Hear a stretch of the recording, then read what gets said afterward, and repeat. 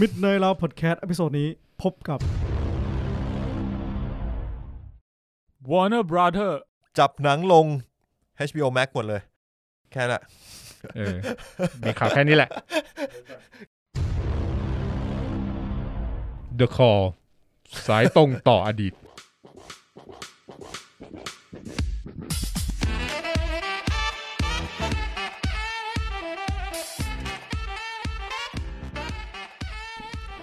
สวัสดีท่านผู้ฟังทุกท่านครับขอต้อนรับเข้าสู่ Midnight Love Podcast นะครับผมนี่ก็จะเป็นซีซั่นที่3 EP ที่4น่าอุตส่าห์นับให้เขาด้วยไม่เคยพูดเลยเราไม่เคยพูดมาก่อนรู้สึกเท่ขึ้นมาเลยนะครับเราน่าจะเคยพูดนะไม่รู้เหมือนกัน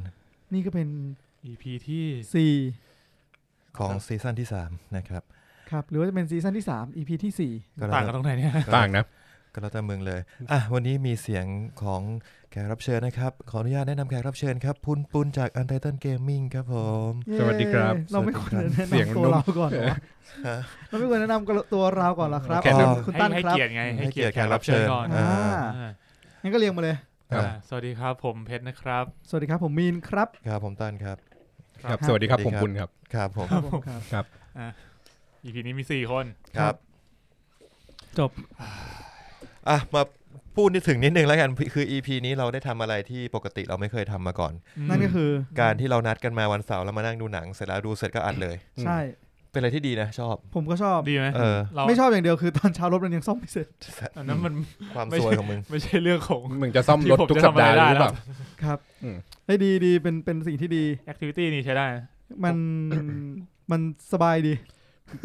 คอนเทนต์มันจะได้ความสดเรื่อง reaction แต่ว่าความลึกจากการรีเสิร์ชเนี่ยจะไม่มีเลยจะไม่มีการรีเสิร์ชไม่รีเสิร์ชอะไรเลยแล้วคุณก็เสิร์ชกันดิเนี่ยมีคอมอยู่หน้าทุกคนเนี่ยเป็นกูเนี่ยก็คงเสิร์ชได้ประมาณนี้ใช้อัดไงเขาเปิดคอมใช้อัดอยู่โอเคครับใช้อัดยายซื้ออัดยายซื้อขนมยายอะไรของมึงวะไม่รู้เหมือนกันตอนนี้ครับอัดยายที่อะไรไม่เอาไปเล่นกูแค่สงสัยเฉยอัดยายต้องแจ้งอัดแปลว่าเงินไอ้สัตว์อัดแปลว่าเงินกูจะแจ้งตำรวจแล้วเมื่อกี้ไม่อัดมาก็คือสัปดาห์นี้ต้องบอกว่าเป็นสัปดาห์ที่เรามีเวลาค่อนข้างน้อยเพราะว่าอัดรอบที่แล้วเนี่ยเป็นวันอังคารแต่สัปดาห์นี้เราเลื่อนมาเป็นวันเสาร์ซึ่งเวลาก็จะมีน้อยลงไป3วันเราก็จะมีเวลา4วันดังนั้นใน4วันที่ผ่านมาของพวกคุณเนี่ยไปดูอะไรกันมาบ้างครับเริ่มจากคุณตั้นกันเลยผมไปดูแมนดาโลเรียนมาอีก1 EP นี่เรียกว่าเนี่ยผมได้ดูในเวลาที่ใกล้เคียงกับอเมริกาเลยเหมือนผมใช้ Disney Plus อ้าวคุณมี Disney Plus ของคุณไม่ใช่เหรอใช่เพชรก็มี Disney Plus ของเขาแล้วแล้วคุณจะมาบอกคุณไม่มี Disney Plus นี่ยังไงผมมี Disney Plus คุณให้การย้อนแย้งนะไม่ผมกลัวว่ามันจะเป็นการให้ความเท็จมากกว่าถ้าเกิดมาสืบดีๆสนุกมากแมนดาโลเรียนตอนนี้เป็นซีรีส์น่าจะอันดับ1ในใจผมตอนนี้ต้องดูก่อนว่ามันจะจบยังไงเลย2 หรือ 3 ตอนเนี่ยไม่แน่ใจเมื่อวานหลังจากผ่านเกมโชนมาเขาก็ได้เปลี่ยนคำพูดเวลาเขาเจอซีรีส์ที่ชอบนะเฮ้ยเวลาผมปีนี้ประจำปีนี้ก็หมายถึงว่าเปลี่ยนคำพูดไงแต่ก่อนบอกว่าเกมโชนแม่งเป็นสุดยอดซีรีส์ตอนนี้คุณตั้งบอกว่าดิสนีย์พัทเป็นอันดับ1ซีรีส์ในใจผมประจำปียังแต่มันยังไม่จบมันจะละเอียดขึ้นมันจะมีข้อแม้นิดนึงว่าถ้ามันจบผมอาจจะเปลี่ยนใจนะแต่ว่าผมว่ามันน่าสนใจมันทำได้ดีมากแล้วมันก็ผมว่าตอนนี้มันเป็น every Star Wars fan wet dream ผมใช้คำนี้ได้ไหม wet dream wet dream เลยคือแบบเปียกฝันเปียกไม่คือมันแบบสิ่งที่เราอยากให้เกิดหลายๆอย่างที่เราอยากให้เกิดมากๆหลายอย่างที่เราแบบอยากจะเห็นตอน original trilogy หรือ sequel trilogy หรือแม้แต่ prequel ก็ตามเราไม่ได้รับสิ่งนั้นแต่เรามาได้ดูใน Mandalorian มันสร้างความเขาเรียกอะไรดู some character justice ผมใช้คำนี้แล้วกันผมภาษาไทยมันหาคำนิยามชัดเจนไม่ได้ชัดเจนผมให้คุณพูดมาสัก2ย่อหน้าก็ได้นึกว่าคุณช่วยเข้ามายังไงถ้าพูดก็สปอยไม่อยากสปอยคือเอาง่ายๆคือมันมีคาแรคเตอร์บางตัวในหนังในตอนเราดู Star Wars ตอนเด็กรู้สึกว่าตัวนี้แม่งเราชอบตัวนี้ว่ะแต่แบบมันง่อยมากเลยมันทำอะไรไม่ได้เลยในหนังแล้วบางทีมันก็ตายโง่ๆหรือบางทีมันก็แบบแพ้โง่ๆอะไรเงี้ยโบบาเฟตงี้สตอร์มทูเปอร์อย่างงี้เฮ้ยคุณอย่าชี้นำดิชี้นำอะไรทุกอย่างที่มึงพูดมามันเป็นตัวละครเดียวที่กูรู้สึกเลยว่าตัวนี้คือมันเท่มากแล้วแม่งตายโง่แล้วกูต้องการให้มันดีกว่านี้ไอ้สัตว์เอ้ยเป็นตัวที่ทุกคนชอบโดยที่บทน้อยตายโง่เนี่ยกูไม่สปอยกูยังไม่ได้ดูเลยทั้ง2 ไปรอดูแล้วกันรอดูแต่ว่าอะไรแต่ผมว่าถ้าดูซีซั่น1มาแล้วมันจะรู้ว่าใครว่าโบบาเฟตน่าจะมาในซีซั่น2ครับแต่ว่ามันทำอะไรแล้วมันจะเป็นยังไงไม่มีใครรู้ไปรอดูไม่ถ้าเปิดชื่อเรื่องว่า The Mandalorian ใน ยังไงก็ต้องมีโบบาเฟตไม่มีโบบาเฟตเนี่ยผิดผีเพราะว่าโบบาเฟตคือมันคือโอเคตัวละครกำเนิดของ Mandalorian ตัวละครตัวเนี้ยเป็นตัวที่ทำให้ในจักรวาล Star Wars คนสนใจ Mandalorian เผ่าพันธุ์นี้ก็คือ Mandalorian คือตัวที่เป็นไอคอนิกที่สุดของพวกเนี้ยก็คือโบบาเฟตครับ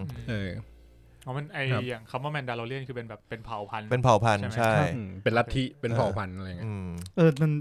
อยากรู้เหมือนกันว่ามันคำจำกัดความของแมนดาโลเรียนมันไม่น่าเป็นเผ่าพันธุ์บ้างแมนดาลอมันเป็นดาวแล้วมันก็มีคนที่อาศัยอยู่นั้นเรียกว่าแมนดาลอเรียนเป็นคนที่อยู่ในดาวนั้นใช่แล้วมันก็สร้างอาณานิคสร้างเป็นวัฒนธรรมซีวิไลเซชันของมันนี่สมมติผมเป็นมนุษย์เนี่ยผมสามารถเป็นแมนดาโลเรียนได้ไหมได้ถ้าเขารับมึงเขาจะเรียกว่า fouling อย่างนี่ไม่เชิงสปอยแต่พระเอกเนี่ยก็ไม่ใช่เป็นคนแมนดาโลเรียนแต่กำเนิดคือไม่ใช่เลือดแท้เป็นผู้เป็นฮาร์บัตไม่ฮาร์บัตเลยคือไม่ใช่คือถูกฝึกในเวของแมนดาโลเรียนเหมือน Starcraft Discovery Star Trek Discovery ใช่ Starcraft ไม่มีfouling ก็คือเจอเป็นแบบก็คือเป็นแมนดาโลเรียนแบบที่ไปเจอก็คือส่วนใหญ่พวกนี้มันจะไปโผล่ในสงครามถูกไหมในสงครามมันก็จะมาพร้อมกับเด็กกำพร้าอะไรเงี้ยจับมาแล้วก็มาฝึกเหมือนก็เหมือน The Witcher แล้วก็มันก็น่าจะมีเรื่องมันน่าจะมีประเด็นของโบบาเฟตกับจังโก้เฟตอยู่ถ้าเกิดว่าใครเป็นแฟน Star Wars คือมันมีคำถามว่า2คนเนี้ยนับเป็นแมนดาโลเรียนไหมเกาะที่เขาใส่เป็นเบสกาไหมอะไรเงี้ยเบสกาคือเหมือนไวเบเนียมในจักรวาล Star Wars ที่เหมือนเกมนะที่อัปเกรดตีบวกขนาดนั้นเลยเหรอใช่เป็นเหล็กที่ดีที่สุดเป็นเหล็กที่ดีที่สุดเบสกาคือกูดูแมนดาโลเรียนแล้วกูรู้สึกว่าStormtrooper เนี่ยยิงแม่นนะเพราะยิงยังไงก็โดนเกาะไอ้เหี้ยนี่แล้วก็ไอ้เหี้ยนี่ก็ไม่เป็นไรเกาะStormtrooper มึงควรจะพัฒนาเกาะบ้างไม่เบสกามันหายากต้องหาจากดาวนั้นเท่านั้นคือตอนเนี้ยแมนดาโลเรียนซีซั่น2เนี่ยเหมือนไล่เก็บเช็คลิสต์กูมีอะไรจากโคลนวอร์หรือยังกูมีอะไรจากเรเบลหรือยังกูมีอะไรที่เรฟเฟอเรนซ์ไปหนังสือไหมต่อมาก็คือมีตัวละครไหนจากในหนังที่แบบกูอยากทำให้มันดีๆว่ะมีหรือยังมีแล้วต่อมาน่าจะเป็นจากเกมพวกจากเกมแบบ Jedi Fallen Order หรืออะไรอย่างนี้แล้วสุดท้ายเช็คบ็อกซ์สุดท้ายที่มันจะทำคือมีอะไรที่จะโยงเข้าหนังแล้วแบบ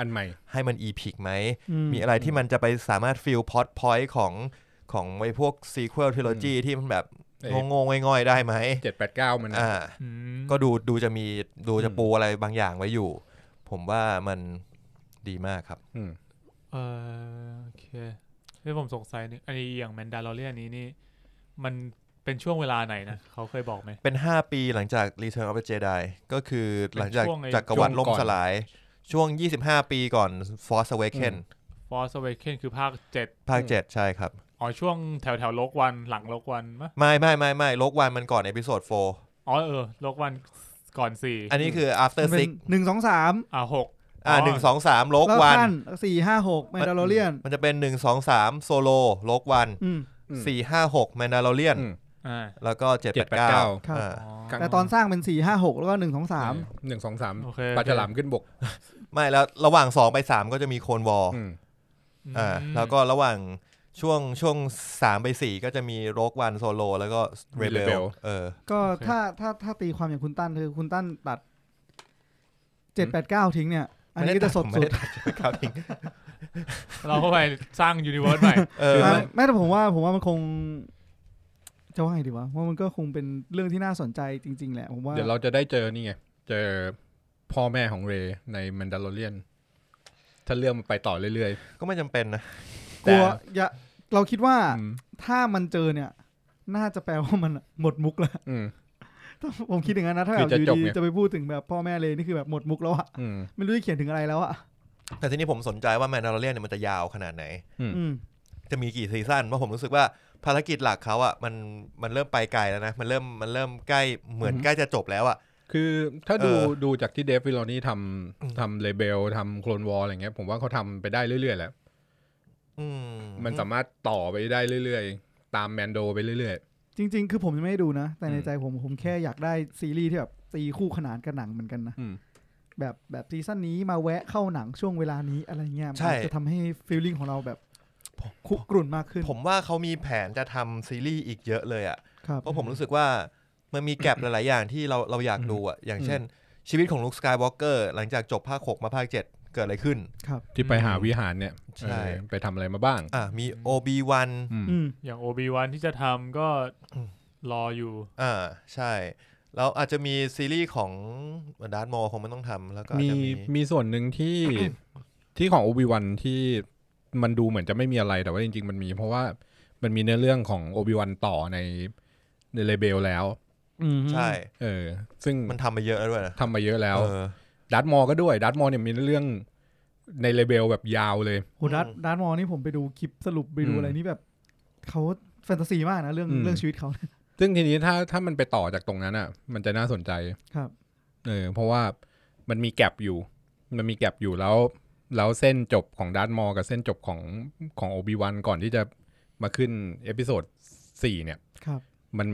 นมีจุดตรงนั้นอยู่แล้วคือคนรู้ว่าสุดท้าย2คนนี้จะจบแบบนี้แต่ว่าตรงกลางอ่ะมันว่างอยู่มันเอาไปใส่ได้ครับก็หมดเนาะแมนดาโลเรียนดีแล้วก็เมื่อกี้ก็ดู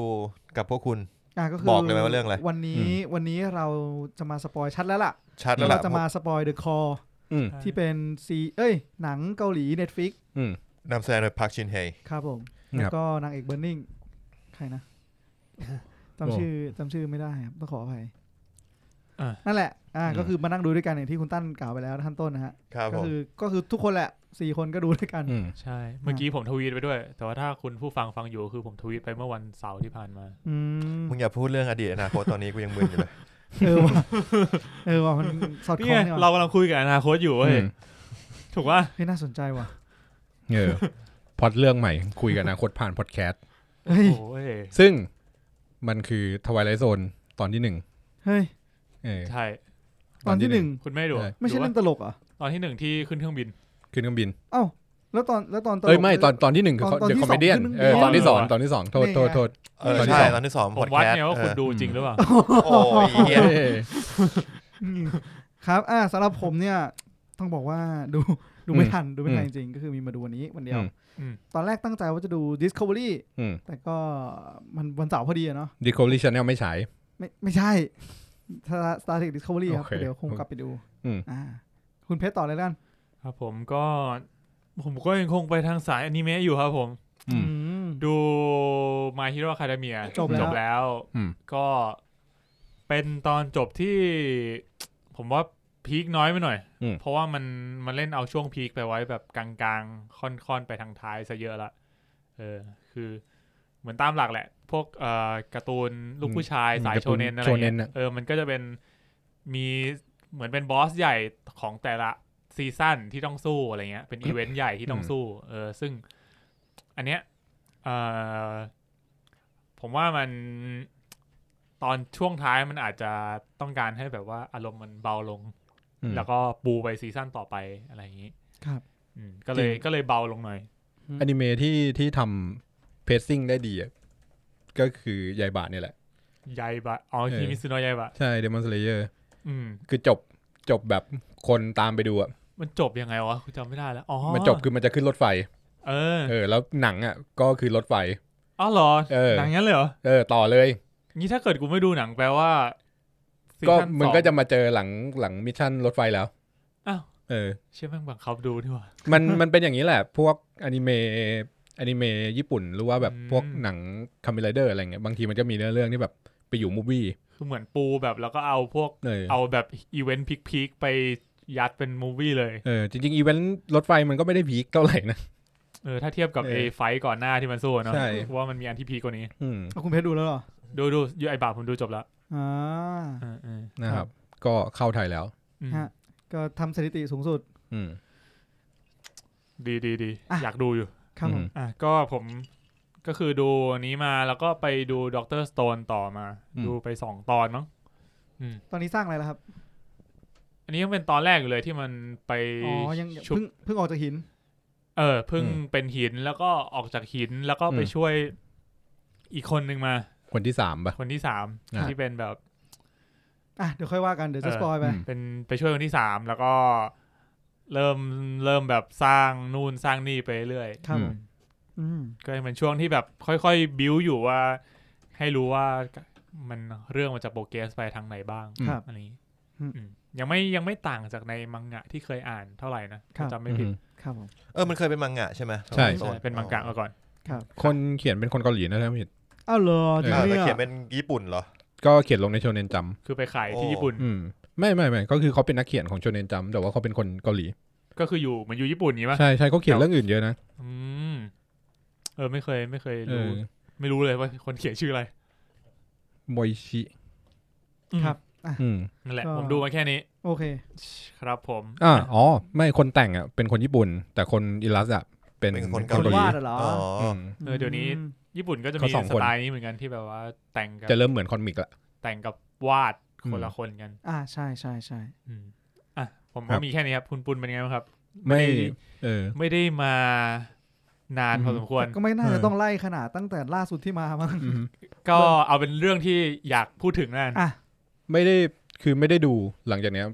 นั้นมาคือไม่ได้ดูอะไรมากเลยไปอ่านหนังสือเยอะมีพูดในฮิลเลเตอร์แล้วว่ามีหนังสือดองไว้เยอะแล้วก็เก็บก็ไปนั่งอ่านหนังสือเอาซะส่วนใหญ่ครับก็เลยไม่ได้ดูอะไรพวกนี้มากเท่าไหร่อนิเมะก็ไม่ได้ดูติด YouTube ติด Hololive จริงๆประวัติศาสตร์ที่คุณปุ๊กเล่าในรายการนี่น่าสนใจมากเลยนะผมไม่ให้ฟังเลยไปฟังสิคือถ้าจะไม่ผิดอะไรมันชื่ออะไรนะกษัตริย์ที่มาจากทางขวาบนแล้วบุกเข้าตีจีนนะตอนนั้นที่คุณปุ๊กเล่าผมลืมชื่อขวาบนแล้วบุกตีเจงกิสข่านไม่ใช่อันนั้นก็ขวาบนเหมือนกันจูตี้ป่ะจูตี้จูตี้ถ้าในซีรีส์ในซีรีส์ของ Netflix ไม่ใช่ของ Netflix มันมีซีรีส์เกาหลีที่Seven Flying Dragon มั้งเขาจะช่วงปลายๆจะมีพูดถึงคนนี้ด้วยคนนี้เป็นถ้าบอกว่าเป็นกษัตริย์โบราณของจีนนอกจากจินซีหยงเล่อเนี่ยก็ถือว่าเป็นคนที่โดดเด่นก็คือจูตี้ใช่ไหมใช่จูตี้ก็คือในผมพูดคร่าวๆในเชิงประวัติศาสตร์ละกันก็คือเหมือนมันจะไปเกี่ยวดองช่วงก่อนพ่อดีกว่าใช้คำว่าเป็นพ่อของกษัตริย์เกาหลีที่ประดิษฐ์อักษรใช่โอเคน่าสนใจก็คือเหมือนแบบคนแรกที่แต่งตั้งราชวงศ์นี้ขึ้นมาก็นั่นแหละคือแต่งตั้งราชวงศ์ใช่ไหมแล้วคนที่2มาเขาบอกว่าเป็นคนที่มีความรุนแรงมากคือฆ่าทุกอย่างทิ้งหมดเลยแล้วองค์ที่3ถึงจะกลายเป็นแบบผู้คิดคนประดิษฐ์อักษรเกาหลีคือจริงช่วงนั้นเอเชียจะเหมือนเข้าสู่ยุคโกลเด้นเอจกันหมดแถวๆนั้นใกล้ๆกันทุกคนจะเริ่มแบบพัฒนานู่นนี่แบบเป็นยุคช่วงที่สงบในระดับหนึ่ง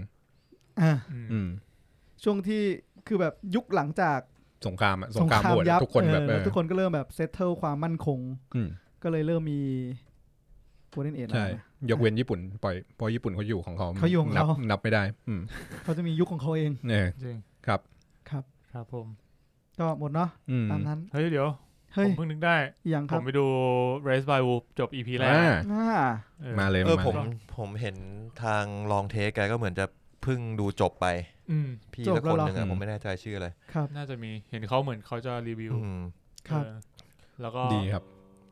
มีนกับปุณดูจบแล้วครับกูเนี่ยอยากดูมาครึ่งปีละคือตอนแรกผมอยากดูแต่แบบไม่พร้อมแล้วพอตัดสินใจว่าเนี่ยจะดูตอน1แล้วมีเวลาว่าง1ชั่วโมงก็ไม่เกิน2 วันคือดีแล้วครับที่ไม่พร้อมแล้วเราสามารถยับยั้งชั่งใจตัวเองได้เพราะว่าถ้าคุณเริ่มเนี่ยผมว่าซีรีส์นี้มันไม่ง่ายเลยที่จะหยุดเฮ้ยงั้นเดียวผมโอเคมันกี่ตอนนะ10ป่ะมี10ตอนตอนละชั่วโมงครับโอเคผมก็ดูจบตอน1แล้วเป็นซีรีส์เรียกว่าแนวไซไฟแบบที่เคยฟังจากปุณมาแล้วรู้สึกว่าอันนี้แม่งเป็นคำจำกัดความของคำว่าไซไฟที่เคยได้ยินมาจริงมันได้อารมณ์แปลกๆวะแปลกๆเป็นอารมณ์ที่ไม่ได้เจอในหนังปกติมันมีแต่จังหวะฉุกคิกเต็มไปหมดเลยมีปมตอนที่1เนี่ยถือว่าทิ้งปมหลายๆอย่างไว้ให้น่าสนใจมาก สำหรับผมรู้สึกว่าผมดูจบแล้วยังทิ้งปมในใจผมไว้อยู่เลยอย่างมีนเนี่ยตอนนั้นบอกว่ามันพูดถึงสงครามศาสนาอะไรอย่างเงี้ยผมก็นึกว่ามันจะแบบเป็นปมแบบค่อยๆเล่าคือตอนที่1เรารู้เลยว่ามันเป็นสงครามของศาสนาจริงของศาสนากับเป็นคนเรียกว่าเป็นของกลุ่มที่มีศาสนากับกลุ่มที่เป็นเอทิสก็คือไม่เชื่อในศาสนาคนที่ไม่เชื่อในพระเจ้าใช่ไหมเอทิสผมว่าคำจำความของเขาน่าจะเป็นไม่เขาบอกมันมีคนหนึ่งเขาพูดเขาบอกว่าคือคนที่ไม่เชื่อในการดำรงอยู่ของพระเจ้าเพราะว่ามีเหตุผลไม่เพียงพอเขาไม่เชื่อสิ่งที่เป็นปาฏิหาริย์ถ้าอย่างนี้คนพุทธกับเอทิสก็ยังไม่ได้แยกกันเราค่อนข้างใกล้กันถ้าพุทธแบบคล้ายๆนะเพราะเอทิสเหมือนถ้าแปลตรงตัวมันคือแบบอเทวานิยมอะไรอย่างงี้ป่ะก็คือคิดว่าอย่างนั้นคนที่ไม่เชื่อในเทวดาเทพเจ้าแต่ว่าอย่างพุทธในไทยอ่ะเราค่อนข้างจะอิกนอเรื่องพวกอภินิหารพระพุทธเจ้าที่เขาสอนแบบเดิน7-9ดอกในไทยหรือในคุณในกลุ่มคุณที่คนรู้จักในไทยนะจริงเหรอไอ้กลุ่มกูก็ได้อ่ะเพราะกูรู้สึกว่าแบบเรื่องของเจ้าชายสิทธัตถะมันเป็นไปได้หมายถึงว่าโผล่มาดอกบัว7ดอกแล้วไม่ได้สัตว์คือ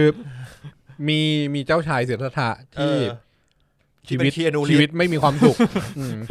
ไม่ใช่หนุ่มเลยคือชีวิตไม่มีความสุขแล้วเขาก็เลยออกมาเพื่อหาแนวคิดอะไรสักอย่างที่ทำให้ชีวิตเขามีความสุขอ่ะคือคอนเทนต์อ่ะโอเคนะใช่เราสามารถเชื่อในคอนเทนต์ได้ทั้งหมดเลยใช่มันดูอยู่ใน realm of reality แต่ว่าด้วยความที่เขาใช้มันเป็นอุปกรณ์ในการทำให้คนเชื่อในยุคเก่าอ่ะต้องใช้คำว่ายุคนึงมีคนกลุ่มนึงเอาสิ่งนี้มาเป็นใช่ไม่เพื่อการที่จะทำให้แนวคิดเนี้ยแนวคิดที่มึงเชื่อสามารถเผยแพร่ให้กลุ่มคนอื่นๆที่มึงนึกถึงการอะแดปหนังอ่ะเข้าถึงและศรัทธาฮะเขาก็จะมีการเติมนู่นเติมนี่ไปเพื่อให้คำสอนเนี้ยมันติดเข้าไปในกลุ่มคนได้ง่ายๆเร็วๆในยุคที่เชื่อในตัวบุคคลมากกว่าก็จะบิวให้ตัวบุคคลนั้นมีความpowerful บางอย่างคือเพราะว่าด้วยถ้าเราตัดเรื่องอภินิหารทั้งหมดออกศาสนาพุทธมันค่อนข้างเป็นไฮเลเวลในระดับหนึ่งอ่ะไม่ใช่ไฮเลเวลอ่ะเป็นแบบย่อยยากในระดับหนึ่งอ่ะนึกออกปะพวกหลักคำสอนเขาอ่ะเข้าใจทีนี้ถ้ามันย่อยยากใช่ปะคนก็จะ adopt ยากแล้วมึงจะทำไงให้ศาสนามึงเผยแพร่ต่อไปก็ต้องเติมอภินิหารเข้าไปก็ต้องทำให้บุคคลคนนี้มีความน่าเชื่อถือนะเพราะ XYZ แล้วมันก็จะทำให้คน adopt เพราะว่าเชื่อในอภินิหาร adopt ครับมันต่างกันอยู่นะคือถ้าเป็นกูจะรู้สึกว่าถ้ามึงเวอร์มากกูจะไม่กูรู้แล้วมึงไม่มีตัวตนมึงไม่จริงมันเป็นเพราะการศึกษาเรามันดีขึ้นการคิดแบบพี่ตั้นพูดน่าจะมีมาในยุคแบบเป็นเพราะยุคสมัยยุคหลังๆนะเพราะว่าอย่างที่บอกว่ามันมียุคนึงที่เราเชื่อว่าการผ่าตัดสมองมันคือการทำให้จิตวิญญาณในคนนั้นมันหายไปเงี้ยแล้วคนทุกคนเชื่อแบบนั้นอย่างเงี้ยก็ไม่แปลกที่ศาสนามันจะถูกอดอปยากในมุมมองของแบบแต่พอในยุคเนี้ยเราก็กลายเป็นว่าเรารู้อยู่แล้วว่าการผ่าตัดสมองมันทำให้มันสามารถแบบใช้รักษาโรคได้เราก็เลยอาจจะแบบเชื่อเรื่องพวกนี้ได้ยากขึ้นแต่เรากลับเชื่อในความแบบความธรรมชาติความมีเหตุมีผล A ไป B B ไป C มากกว่าใช่ใช่เลดบายวูฟน่าจะสนุกใช่ใช่ผมว่าประเด็นที่มันเปิดมาด้วยแบบแต่ละตัวละครเนี่ยแล้วก็มีปมแบบแม่งน่าสนใจจริงๆเหมาะสมกับพวกแบบคนมีความเชื่ออย่างเราคนพวกอเทวานิยมนะดูให้จบก่อนแล้วเดี๋ยวมุมมองคุณจะเปลี่ยนใช่ใช่ก็คิดว่าอยากรู้เหมือนกันว่า EP ต่อๆไปมันจะพาผมไปไหนพาผมไปทางไหนครับเพราะว่า EP 1เนี่ยยังถือว่ามีประเด็นที่ให้ฉุกคิดหลายจุดที่อยากพูดถึงครับผมเผื่อว่าเราจะมีโอกาสได้สปอยกันครับผมจริงดูมาแค่นี้ละจริงดูมาแค่ EP เดียวด้วยก็ EP เดียวก็เพียงพอแล้วที่จะไม่รู้สึกว่ามันเป็นหนังประเภทจะดูต่อไหมถือว่าน่าสนใจผมคิดว่าคุ้มค่าที่จะดูนะเรื่องนี้ครับผมครับผมละหมดละตั้นสนใจดูไหมเผื่อเราจะมาสปอยเลอร์คิดว่าจะดูแต่ว่าผมมีปัญหากับ Google Chromecast อยู่ Google Chromecast Chromecast อ่ะมันเหมือนว่าผมเปลี่ยนโมเด็มใหม่เป็นโมเด็ม 2.4G แล้วมันกับ 5G คอนเนคไม่ได้เงี้ยแล้วมันเหมือนว่า Chromecast มันรับได้ที่ 5G อย่างเดียวหรือ 2.4G อย่างเดียวนะจำไม่ได้น่าจะได้นะผมจำไม่ได้ทั้งคู่นะจำไม่ได้เลยครับแต่มันอาจจะคุณอาจจะต้องแบบรีเซ็ตมันแล้วมันตั้งค่าใหม่อะไร แบบนั้นน่าจะง่ายกว่าใช่มันต้องถามว่า Chromecast ของเราเป็นรุ่นไหนด้วยแหละจริงมันมีละมากสิ่งผมว่ารุ่นเห็น Google ออกไอ้นี่ด้วยนี่ที่เป็นคล้ายๆแบบที่มันอัปเกรดยิ่งกว่า Chromecast แล้วอ่ะจริงมั้ยเนี่ยอันนี้ไม่รู้เลยครับคือมี UI เป็นของตัวเองแล้วอ่ะฟีลเหมือน Android Box อ่ะอยากได้อะไรแบบนั้นอ่ะหมายถึงมีรีโมทของตัวเองมีด้วยถ้าจำไม่ผิดก็คือ Android TV Box ใช่คือคุณไปเสียบกับเหมือนเป็นทีวีใช่ครับไม่เป็นตัวที่รวม Nest เข้าไปด้วยมั้งไอตัวที่เป็นระบบ automation ควบคุมบ้านเนี่ยพอ Google มันก็ได้เปรียบตรงที่แบบมันก็รวม Google Assistant ของมันคุณก็เปิดทีวีสั่งด้วยเสียงแต่ล่าสุดผมพยายามจะลงไอ้นี่นะไอ้ที่รับโทรศัพท์ที่ไหนก็ได้หมายถึงว่าผมมี device 3 ตัวใช่ไหมแล้วเป็นอีเมลเดียวกันทั้งหมดผมอยากให้แบบถ้าสมมติว่าโทรเข้าโทรศัพท์ผมอ่ะรับที่โน้ตบุ๊กรับที่ iPad หรือโน้ตบุ๊กได้PC อ่ะ PC Windows ทำไว้ให้แล้วเหมือนจะใช่แต่ iPad กับโทรศัพท์เหมือนแอปมันยังไม่รองรับในไทยอันนี้คือของเป็น Android Google เลยของ Google เลยอ๋อเหรอแต่ว่า Samsung ก็จะมีได้เหรอ Samsung ก็มีของเขานะ Samsung มีเด็กSamsung นี่คุณเข้าไปที่ setting แล้วคุณเซตเหมือน iPhone เป๊ะๆเลยว่าให้มึงกลิ้งที่ another device ด้วยที่เป็น Samsung ด้วยกันอย่างงี้มือถือ Android ผมคือสามารถรับโทรศัพท์ในคอมได้เหรอได้ตอนนี้ได้แล้ว PC อ่ะ PC มันมีให้คุณไปหามีวิธีการเซตเลยจริงปะเนี่ยจริงดิเพิ่งรู้มันเป็นของ Windows ทำไว้ให้เลยมั้ง Windows 10 อ่ะโอ้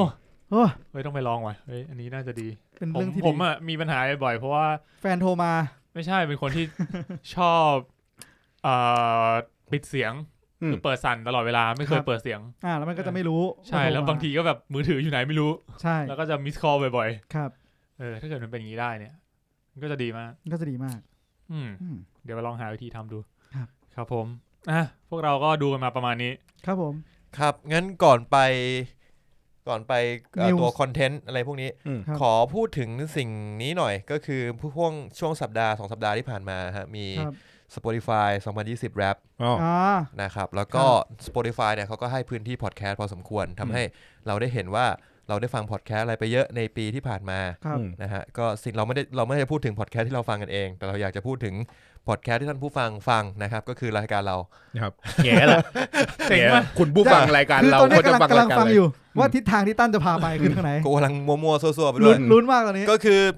คือท่านผู้ฟังหลายๆท่านน่าจะไปทำ Spotify Rap กันมาที่จะขอบคุณจะขอบคุณนะฮะที่ฟังพวกเรา Room 508นะครับไม่ว่าจะเป็นรายการอะไรก็ตามนะครับผมเป็นความรู้สึกดีๆที่เกิดขึ้นแล้วก็ผมก็พยายามไปกดไลค์แล้วก็รีทวีตทุกอันเท่าที่มันจะติดRoom 508หรืออะไรอย่างนี้มาซึ่งเอาจริงพอไล่ๆดูเยอะมากเลยนะเยอะมากแล้วเขาฟังเยอะจนเรารู้สึกเขาฟังแบบมีคนที่ฟังแบบตอน11ตอนในวันเดียวใช่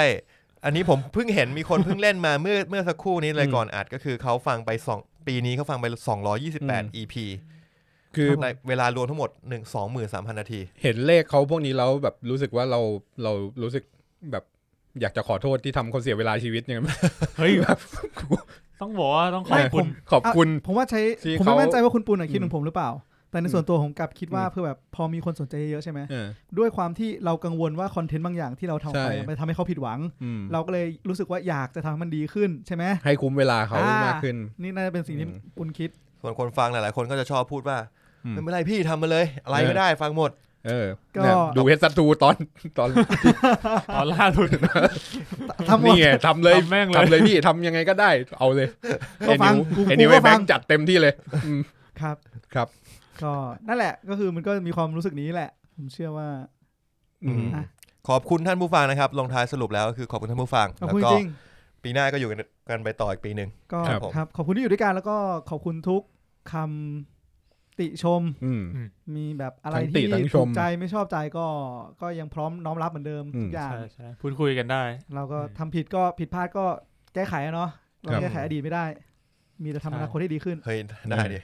แต่ในเราแก้ไขดีได้ในเรื่องที่เราพูดเนี่ยมันเฮ้ยมาดูกันว่าเราจะแก้ไขได้มากน้อยขนาดไหนครับโอเคก็ขอบคุณคุณผู้ฟังมากนะครับครับฟังแล้วมีกำลังใจดีครับว่า 20,000 กว่านาทีของเขาเนี่ยไม่เสียเปล่านะครับไม่เสียเปล่าเข้าสู่ช่วงนิวกันเลยไหมมาครับ20,000 นาทีเหรอวะ มันคิดแล้วยังไม่มูฟออนไม่ถ้าเกิดคุณมองกันเขาบอกว่าเขาฟังไป200กว่า EP ใช่ป่ะปีนึงเราออกกี่ EP ยากว่ะผมว่าเฉลี่ยสัปดาห์ละ20,000 หาร60นี่ก็คือกูจะได้ชั่วโมงถูกป่ะถูกใช่333ชั่วโมงหาร24ดิ13วันก็อยู่กับเราไป13วันแล้วในปี14วันประมาณเราเป็นเกือบสักเท่าไหร่วะบอกว่าเราก็เป็นเพื่อนกันแล้วล่ะครับถ้าอยู่กับเราขนาดนี้จริงมันจะรู้สึกนะคือไอ้นิวก็บอกเหมือนกันว่าก่อนที่มันจะทำพอดแคสต์เนี่ยมันก็ฟังรายการอื่นๆมาแบบเช่นแบบเยอะอ่ะแล้วมันก็จะรู้สึกเหมือนว่าแบบมันสนิทกับพิธีกรเหล่านั้นอ่ะโดยที่เขาไม่รู้ว่าเขาสนิทกับมันบางทีก็อยากทักพิธีกรไปว่าเฮ้ยมึงอ่ะอะไรเงี้ยเขาคงแบบเฮ้ยมึงเป็นใครวะเนี่ยนี่แหละจะเป็นที่มาในการที่ลึกๆแล้วเราอยากจัดมีตติ้งอะไรเงี้ย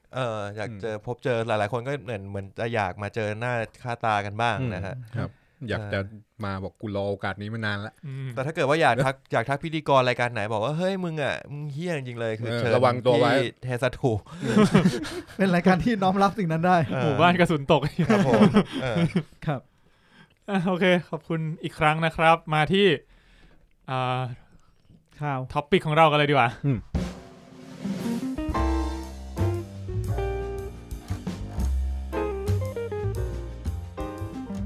โอเค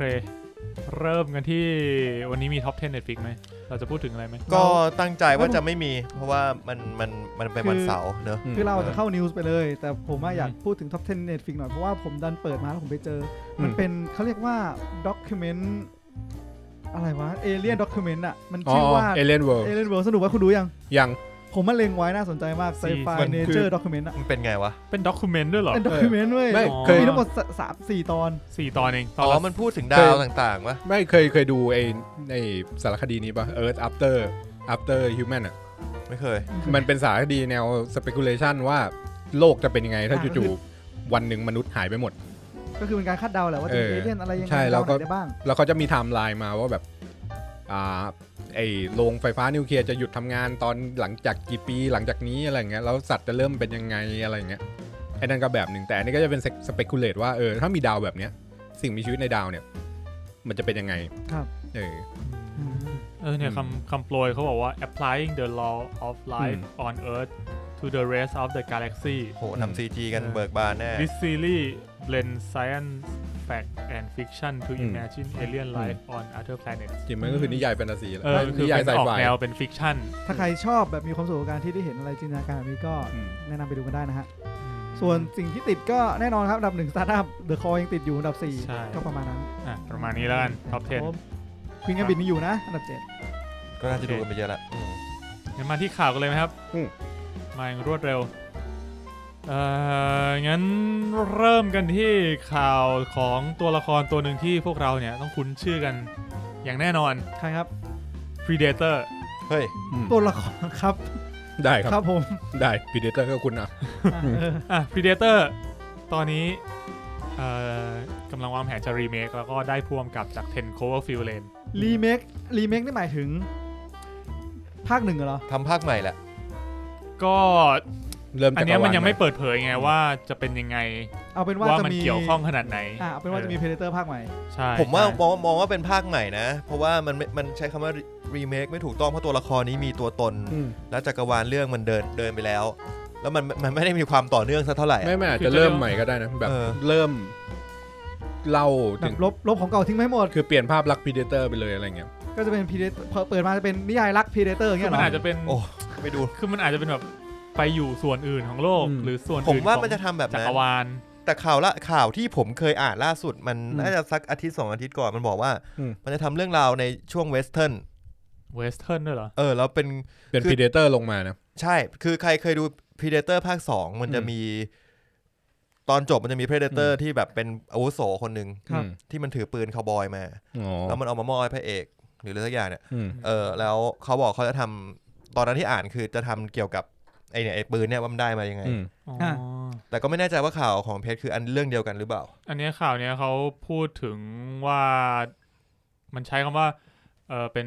เป็นเรื่องใหม่อ่ะเป็นพรีเดเตอร์แล้วก็จะได้พ่วงกับ10 Cloverfield Lane พูดถึงเรื่องพ่วงกับถ้างั้นมาโฟกัสที่พ่วงกับ10 Cloverfield Lane โอ้เคยดูไหม Cloverfield Lane คนดูใช่ไหม10 Cloverfield Lane นี่ที่มันอยู่ข้างใต้พื้นดินอยู่ในหลุมระเบิดโหเฮียสุดยอดเรื่องนั้นนะเรื่องนั้นผมชอบนะลุ้นมากนะสนุกคือผมไม่เคยดูไอ้ Paradox วะชื่อ Paradox วะ10 Paradox Paradox ใช่คือผมต้องบอกว่าประสบการณ์Cloverfield Lane ของผมกับพวกคุณอาจจะไม่เหมือนกันยังไงเพราะพวกคุณน่าจะไล่ดูตั้งแต่แรกมาป่ะผมเคยดู Cloverfield ภาคแรกผมอะดู Paradox ก่อนแล้วแบบเฮ้ยนี่มันอะไรวะแล้วผมมาบ่นพวกคุณไปคอนเสิร์ต Paradox ก่อนแล้วค่อยเข้าลงCloverfield Paradox ประทับใจเพลงแล้วพอเสร็จแล้วพอกลับมาดูก็แบบงงตอนจบก็งงว่าเฮ้ยสรุปCloverfieldมันเกี่ยวกับอะไรเขามาคุยพวกคุณว่ามึงต้องไปดูของเก่าก่อนมึงจะเข้าใจว่าCloverfieldมันคืออะไรผมก็เลยค่อยย้อนกลับมาดูดังนั้นสิ่งที่ผมเข้าใจก่อนที่จะมาดู10 Cloverfield Laneเนี่ยมันจะไม่ตรงกับพวกคุณเท่าไหร่นะมันเป็นเพราะว่าคุณไปดู Paradox ก่อนด้วย Paradox มันเป็นภาคที่เฉลยการเชื่อมต่อทุกอย่างใช่วันพลังของปริศนามันหายหมดเลยใช่จริงถ้าดู Cloverfield แล้วมาดู Cloverfield Lane ดูไออีกเรื่องของมันอะที่เป็นนาซีอะเรื่องนั้นไม่เกี่ยวแล้วไม่เกี่ยวแล้วใช่ไหมโอเวอร์สักอย่างนะเจเอาออกแล้วโอเวอร์ลอดไม่เกี่ยวแล้วเจเอาออกแล้วอันนั้นไม่เคยดูเหมือนกันแล้วเขาก็มาดูCloverfield Paradox ครับมันก็จะเป็นการเฉลยว่าอ๋อทั้งหมดเนี้ยมันเชื่อมกันเพราะอย่างนี้ครับแต่มึงดูเฉลยก่อนถ้างั้นถ้าบอกว่าจุดเด่นของ10 Cloverfield Lane เนี่ยก็น่าจะเป็นเรื่องของผมว่ามันเป็นความปิดบังป่ะความเล้าใจความไม่รู้ใช่ความทริลเลอร์ผมว่ามันลึกลับมันไม่ได้ไซไฟมากมันเป็นความพารานอยอ่ะจริงๆไม่ได้ไซไฟมันเป็นคนละแนวกับภาคแรกเลยคนละเรื่องเลยดังนั้นถ้าเป็น Predator แบบนั้นก็น่าสนใจอีกแบบนะแบบเราต้องเอาตัวรอดจาก Predator อ่ะใช่ไหมโดยที่คุณไม่เห็น Predator ทั้งเรื่องอย่างงี้มั้ย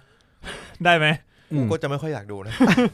เป็นหนัง Predator แต่ Predator ก็เป็นกันอยู่แล้วนะเราไม่ค่อยรู้นะรู้ดิเห็นบ่อยนะออกมาเป็นแบบนี้เลย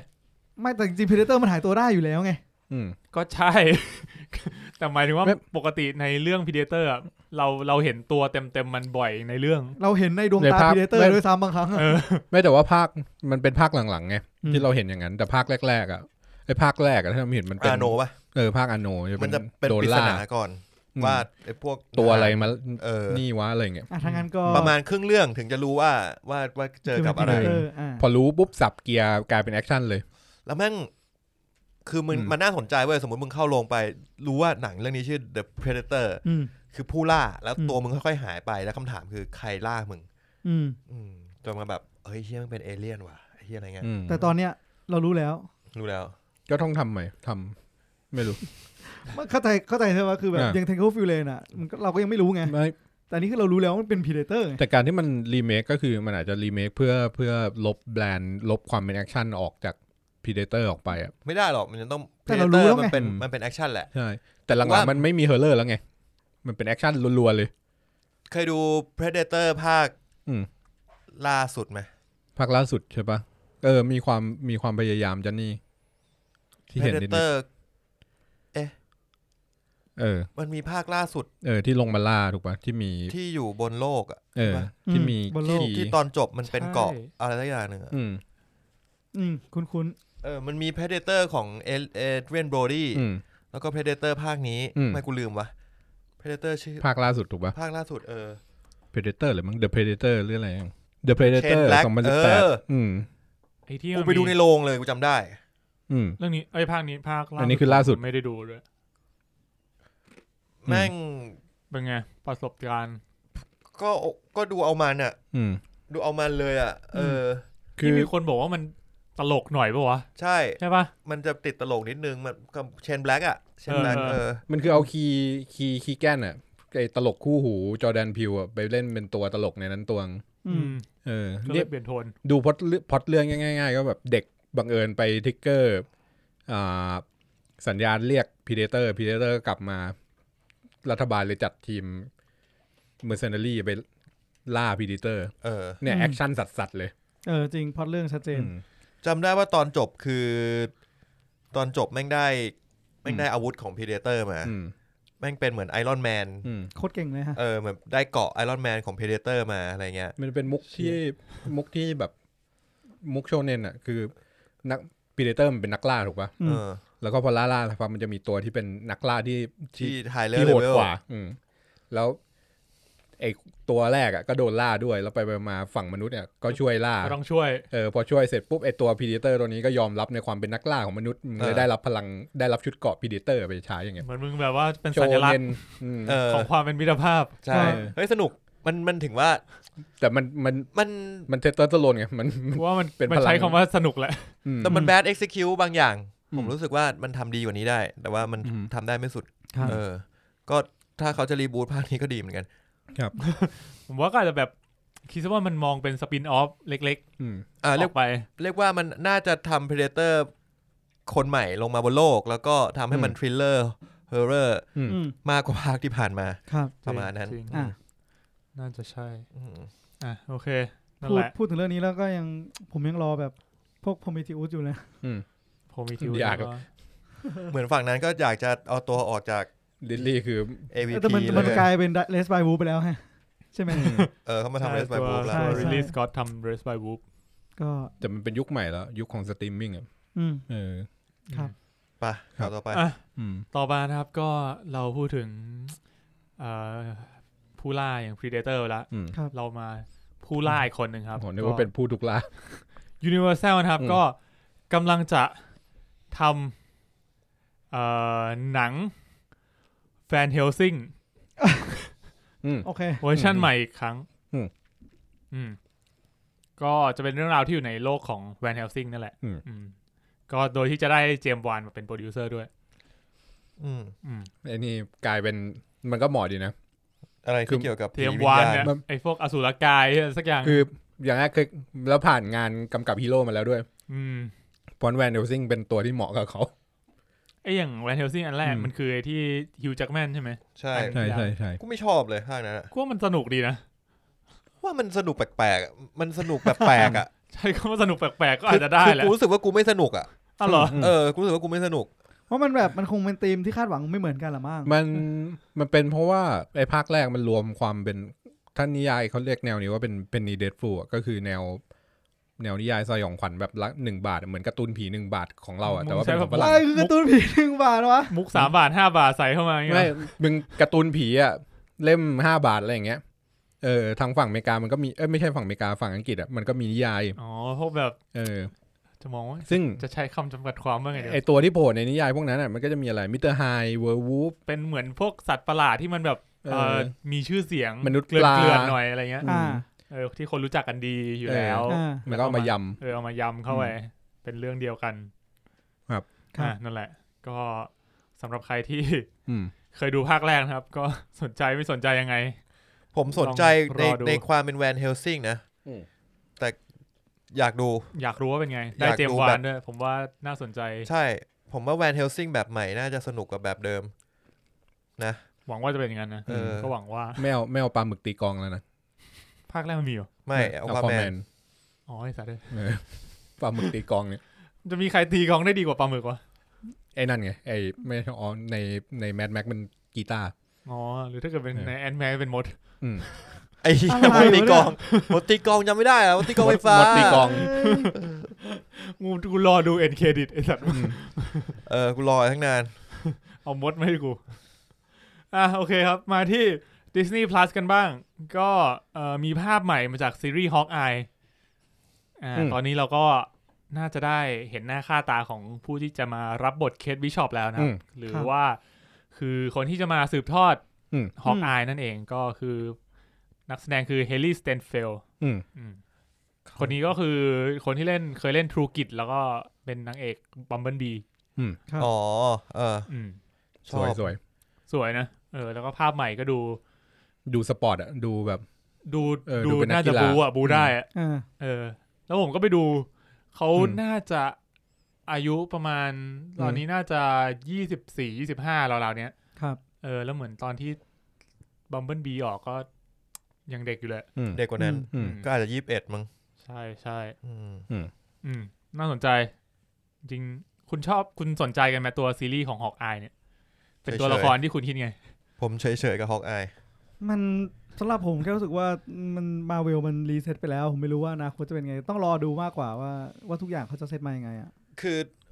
ใช่ผมรู้สึกเหมือนมีนผมรู้สึกว่าอย่าง Star Wars เหมือนกันพอจบภาค9ผมแบบจบแม่งแล้วเหี้ยแล้วพอแมนดาโลเรียนทำดีมันก็แล้วมันแบบขยายจักรวาลมันปูทางต่อเยอะมากเลยมันกลายว่าเรากลับมาสนใจ Star Wars อีกครั้งตอนนี้ผมอยากจะหา Fallen Order มาเล่นอะไรเงี้ยอยากสนใจอะไรที่มันเป็น actually canon อ่ะพวก Knights of the Old Republic อะไรอย่างเงี้ยมันน่าสนใจมากขึ้นทำให้อันนี้ก็เหมือนกัน Hawkeye ถ้าเกิดว่าเขาทำภาค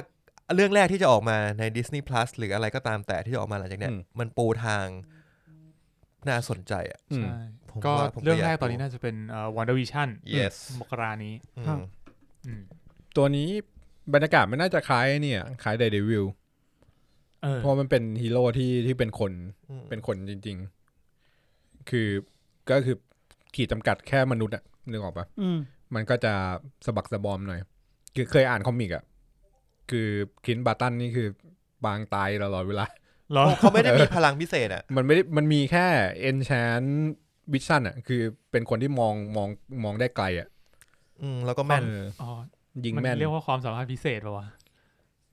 ก็คือเหมือนเป็นคนสายตาดีคนหนึ่งใช่มันไม่ใช่พลังพิเศษอะมันไม่ใช่อะไรที่เกินมนุษย์แบบเขาไม่ใช่ซูเปอร์ฮีโร่แบบอย่างนั้นอย่างตัวนี้มันออกแนวยังไงกับแอโร่วะคือมันคือแอโร่ในจักรวาลคู่ขนานถูกไหมมันคือตัวกอล์ฟแอโร่แ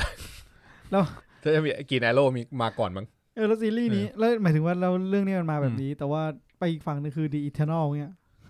อันนู้นคือเทพไงกูไปจักรวาลแล้วเกี่ยวพลังมันฉีกกันมากเลยก็คืออันนี้มึงดูแลโลกนะกูไปดูแลจักรวาลเงี้ยเฮ้ยมันก็ต้องมีป่ะ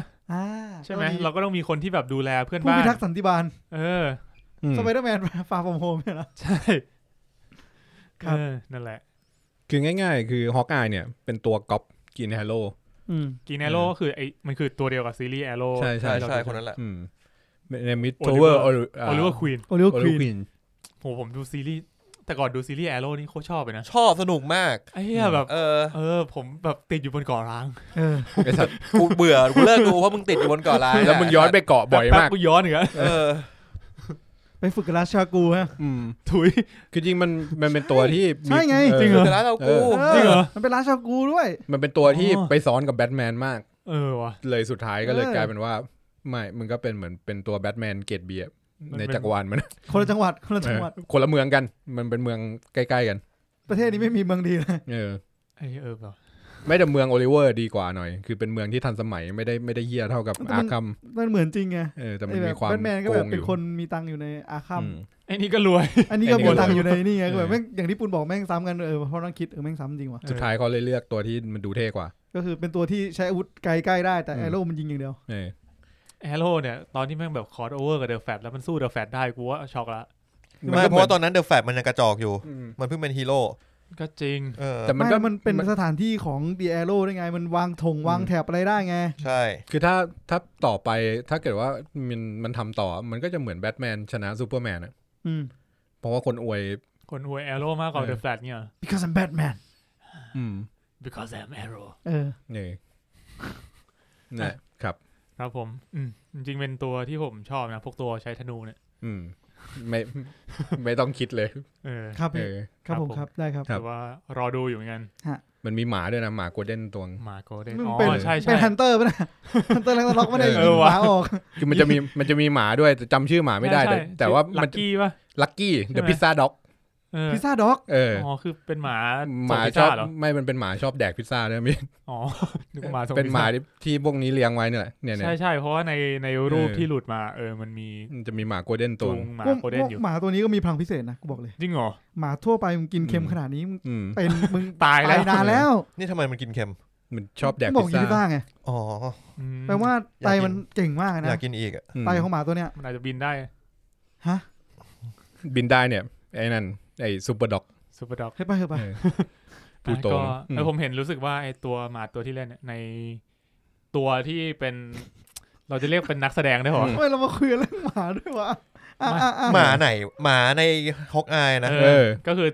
ในรูปที่เขาถ่ายหลุดมาตัวเคทบิชอปก็คือจูงหมาโกลเด้นจะมีจูงหมาโกลเด้นซึ่งจริงๆมันมี2ตัวนี่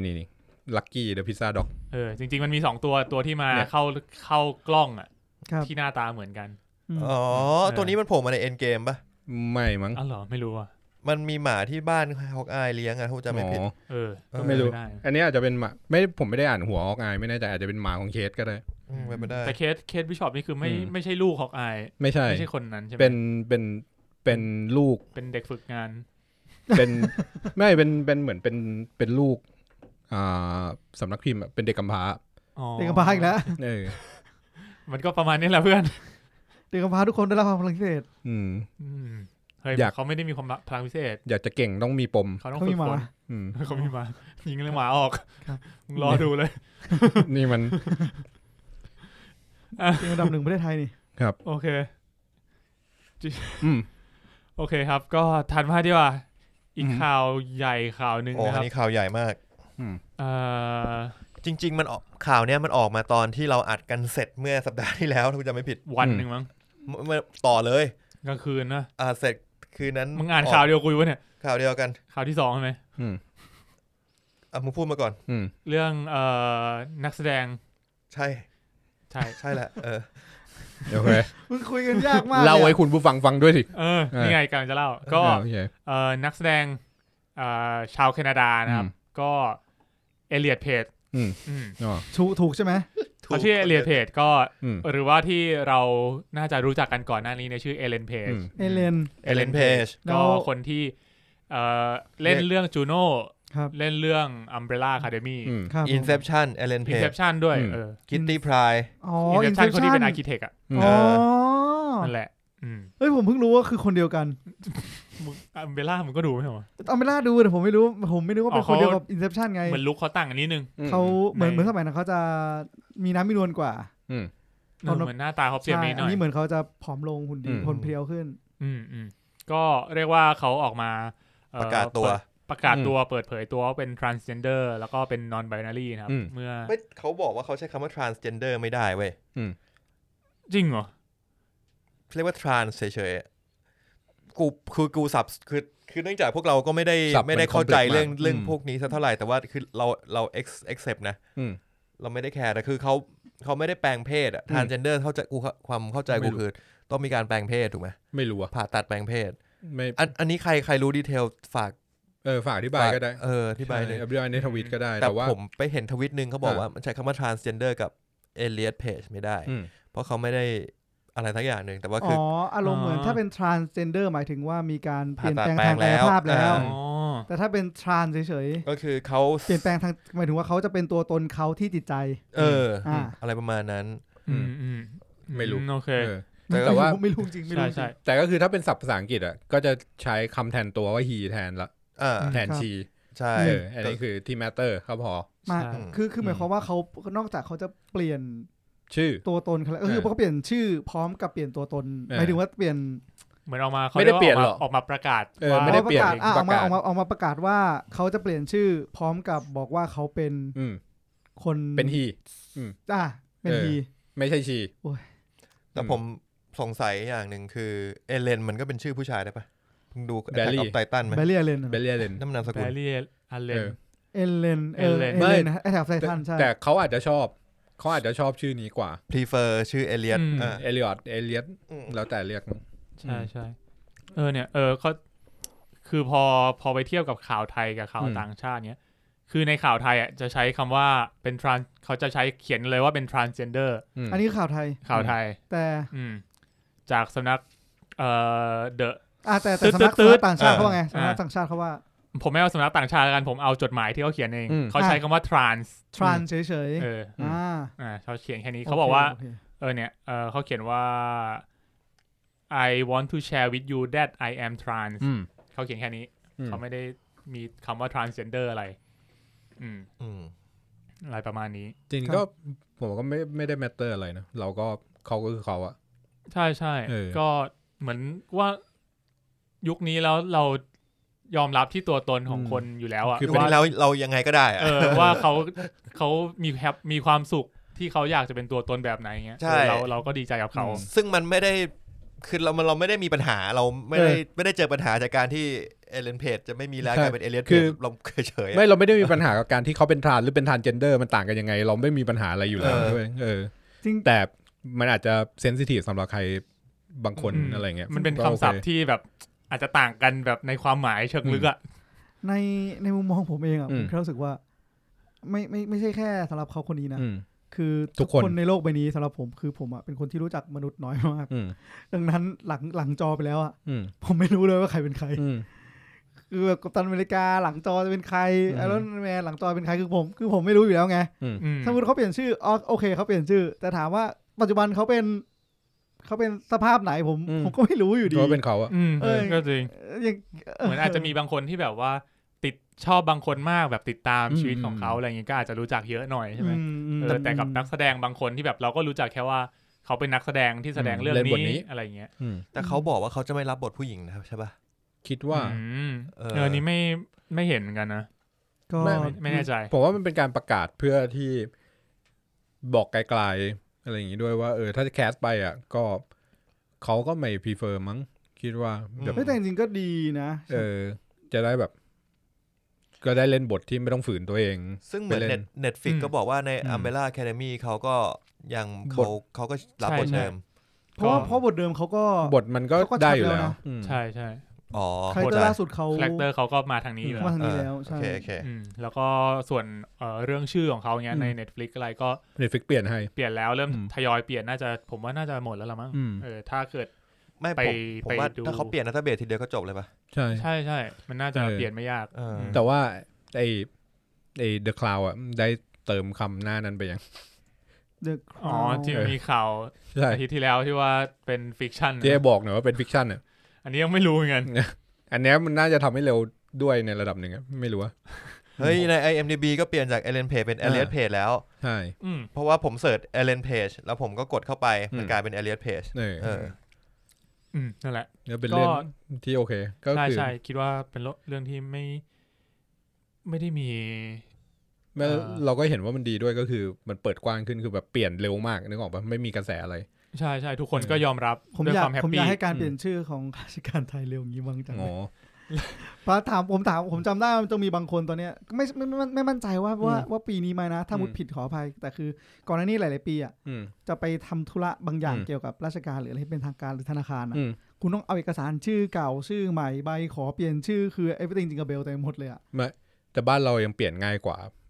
าที่ญี่ปุ่นหรอที่ญี่ปุ่นพ่อแม่ต้องยอมให้เปลี่ยนด้วยนะไม่ได้หมายถึงว่าเปลี่ยนชื่อนะแต่หมายถึงว่าการที่เราแบบจะไปทำเรื่องธนาคารเอาแค่แบบของชื่อใหม่ไปไม่ได้เหรอต้องเอาแบบชื่อเก่าชื่อใหม่ใบเปลี่ยนชื่ออะไรไม่อันนี้เป็นเหมือนกันอันนั้นเป็นแบบนี้ป่ะตอนแบบขั้นเริ่มต้นป่ะครั้งแรกที่ชื่อเปลี่ยนมึงต้องมีเอกสารไปยืนยันว่ามึงหรือว่าต้องตลอดไม่แค่จังหวะไม่มั่นใจแล้วจังหวะที่เปลี่ยนชื่อเหมือนกับว่าสมมติผมจะต้องไปอัปเดตอยู่ๆผมเปลี่ยนชื่อแล้วผมอยากจะไปถอนเงินจากธนาคารอะไรอย่างนี้ก็คือต้องไปบอกนะว่าเฮ้ยเปลี่ยนชื่อนี้เป็นนี้นะแล้วเรามีเอกสารยืนยันว่าเราเปลี่ยนชื่อนะอะไรอย่างเงี้ยแต่ถ้าเป็นของญี่ปุ่นคือจะไปเปลี่ยนชื่อตั้งแต่ที่อำเภอเปลี่ยนไม่ได้ถ้าพ่อแม่ไม่ให้เปลี่ยนแล้วพ่อแม่บางคนไม่ชอบตั้งชื่อมันใช้เป็นคันจินะแต่ว่าเป็นคันจิที่แบบมึงสามารถกำหนดว่าจะออกเสียงยังไงก็ได้แล้วแบบมึงตั้งชื่อลูกว่าปิกาจูอย่างเงี้ยมีตัวอักษรอย่างนั้นด้วยเหรอคือมันมีแล้วแบบมึงก็ตั้งชื่อลูกปิกาจูซุนโงกุลอะไรอย่างเงี้ยแล้วมึงก็โตมาชื่อจริงมึงคือซุนโงกุลอย่างเงี้ยก็ดีนะสงสารลูกบ้างๆจริงนั่นแหละอนาคตต้องมาดีลกันใช่ไหมเฮียพ่อมึงชอบดราก้อนบอลขนาดนั้นเลยวะตั้งมาลูกชื่อฮันโซโลจริงๆแล้วมีนามสกุลมึงต่อด้วยนะจริงๆผมก็รู้สึกว่ามึงเป็นเพื่อนมึงก็ไม่ควรจะไปในมุมมองผมก็คือไปเสือกนะพ่อก็จะชอบพ่อจะตั้งชื่ออะไรก็เรื่องของเขาแล้วมันเป็นปมเลยมึงเพราะว่าอย่าลืมว่าวัฒนธรรมญี่ปุ่นคือแนะนำตัวให้เพื่อนในชั้นหน่อยสิ Hey what's up my friend มึงก็เขียนชื่อ Sungoku My name is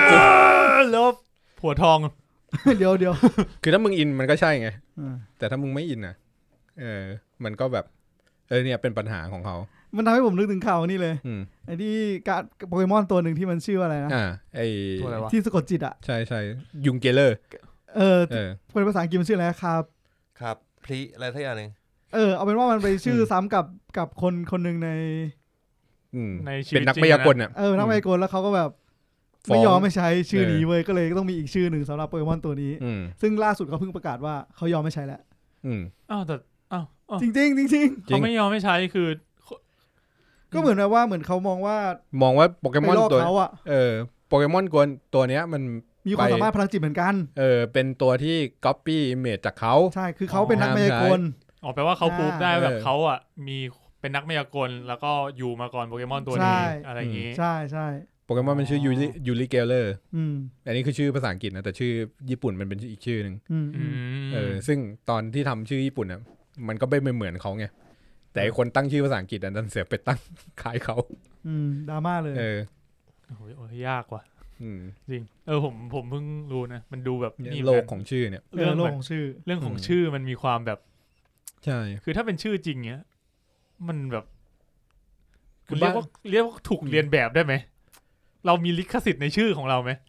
เรามีสิทธิ์ในชื่อของเราแค่ไหนผมว่าต้องมองว่าแต่ละสเตทอ่ะ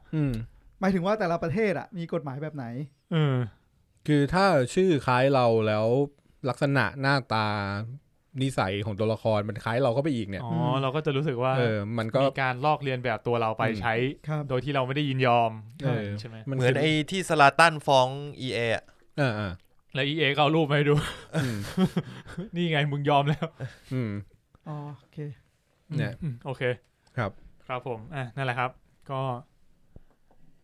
รอดูอยู่เกลเลอร์นี่ตัวไหนวะยูริเกลเลอร์ที่เป็นจิ้งจอกอ่ะจิ้งจอกงอช้อนคือภาคแรกเลยในรูปกีเลยนึกออกแล้วอาบราคาดาบ้านะอาบราคาดาบ้าอ้าวมันชื่อคาพริสเหรอ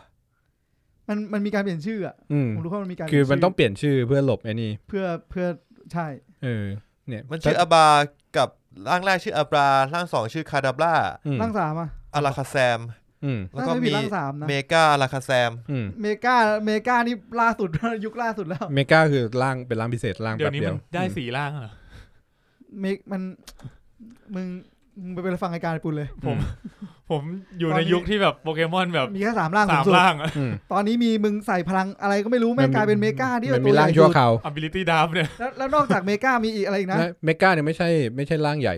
ร่างใหญ่คืออะไรเมกานี่คือร่างพิเศษเป็นร่างอันติอยู่ได้แป๊บนึงแล้วก็มีร่างกิกัน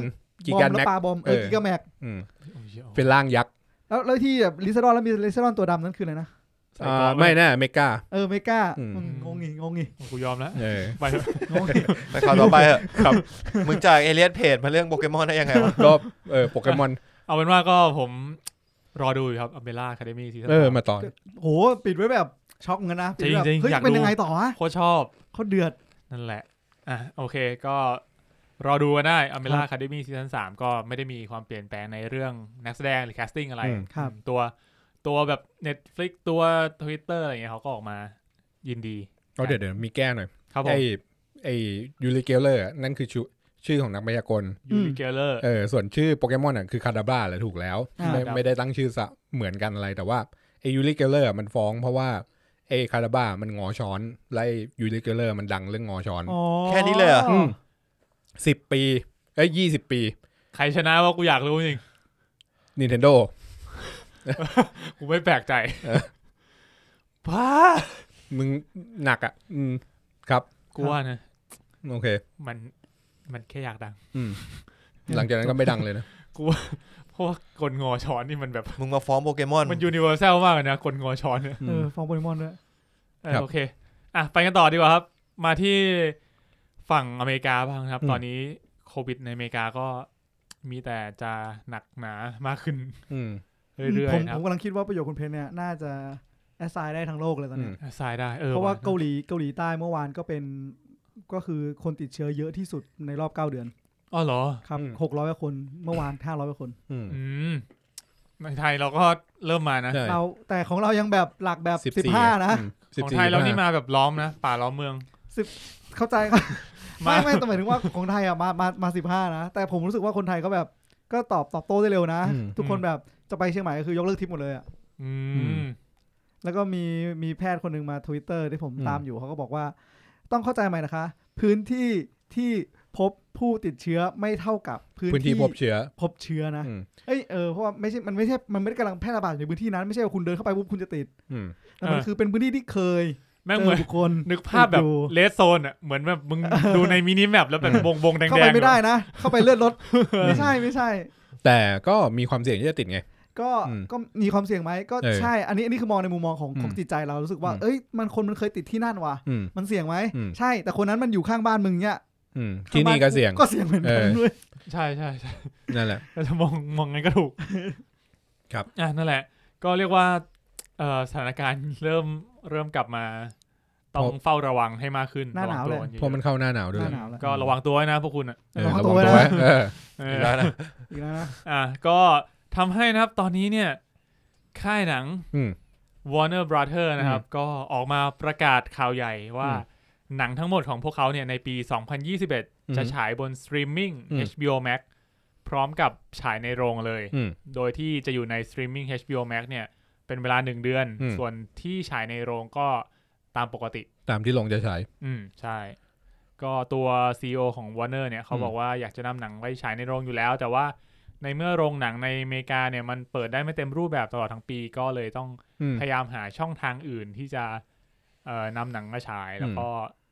ทำให้ผู้ชมเนี่ยสามารถจะได้เลือกดูว่าจะดูหนังด้วยวิธีไหน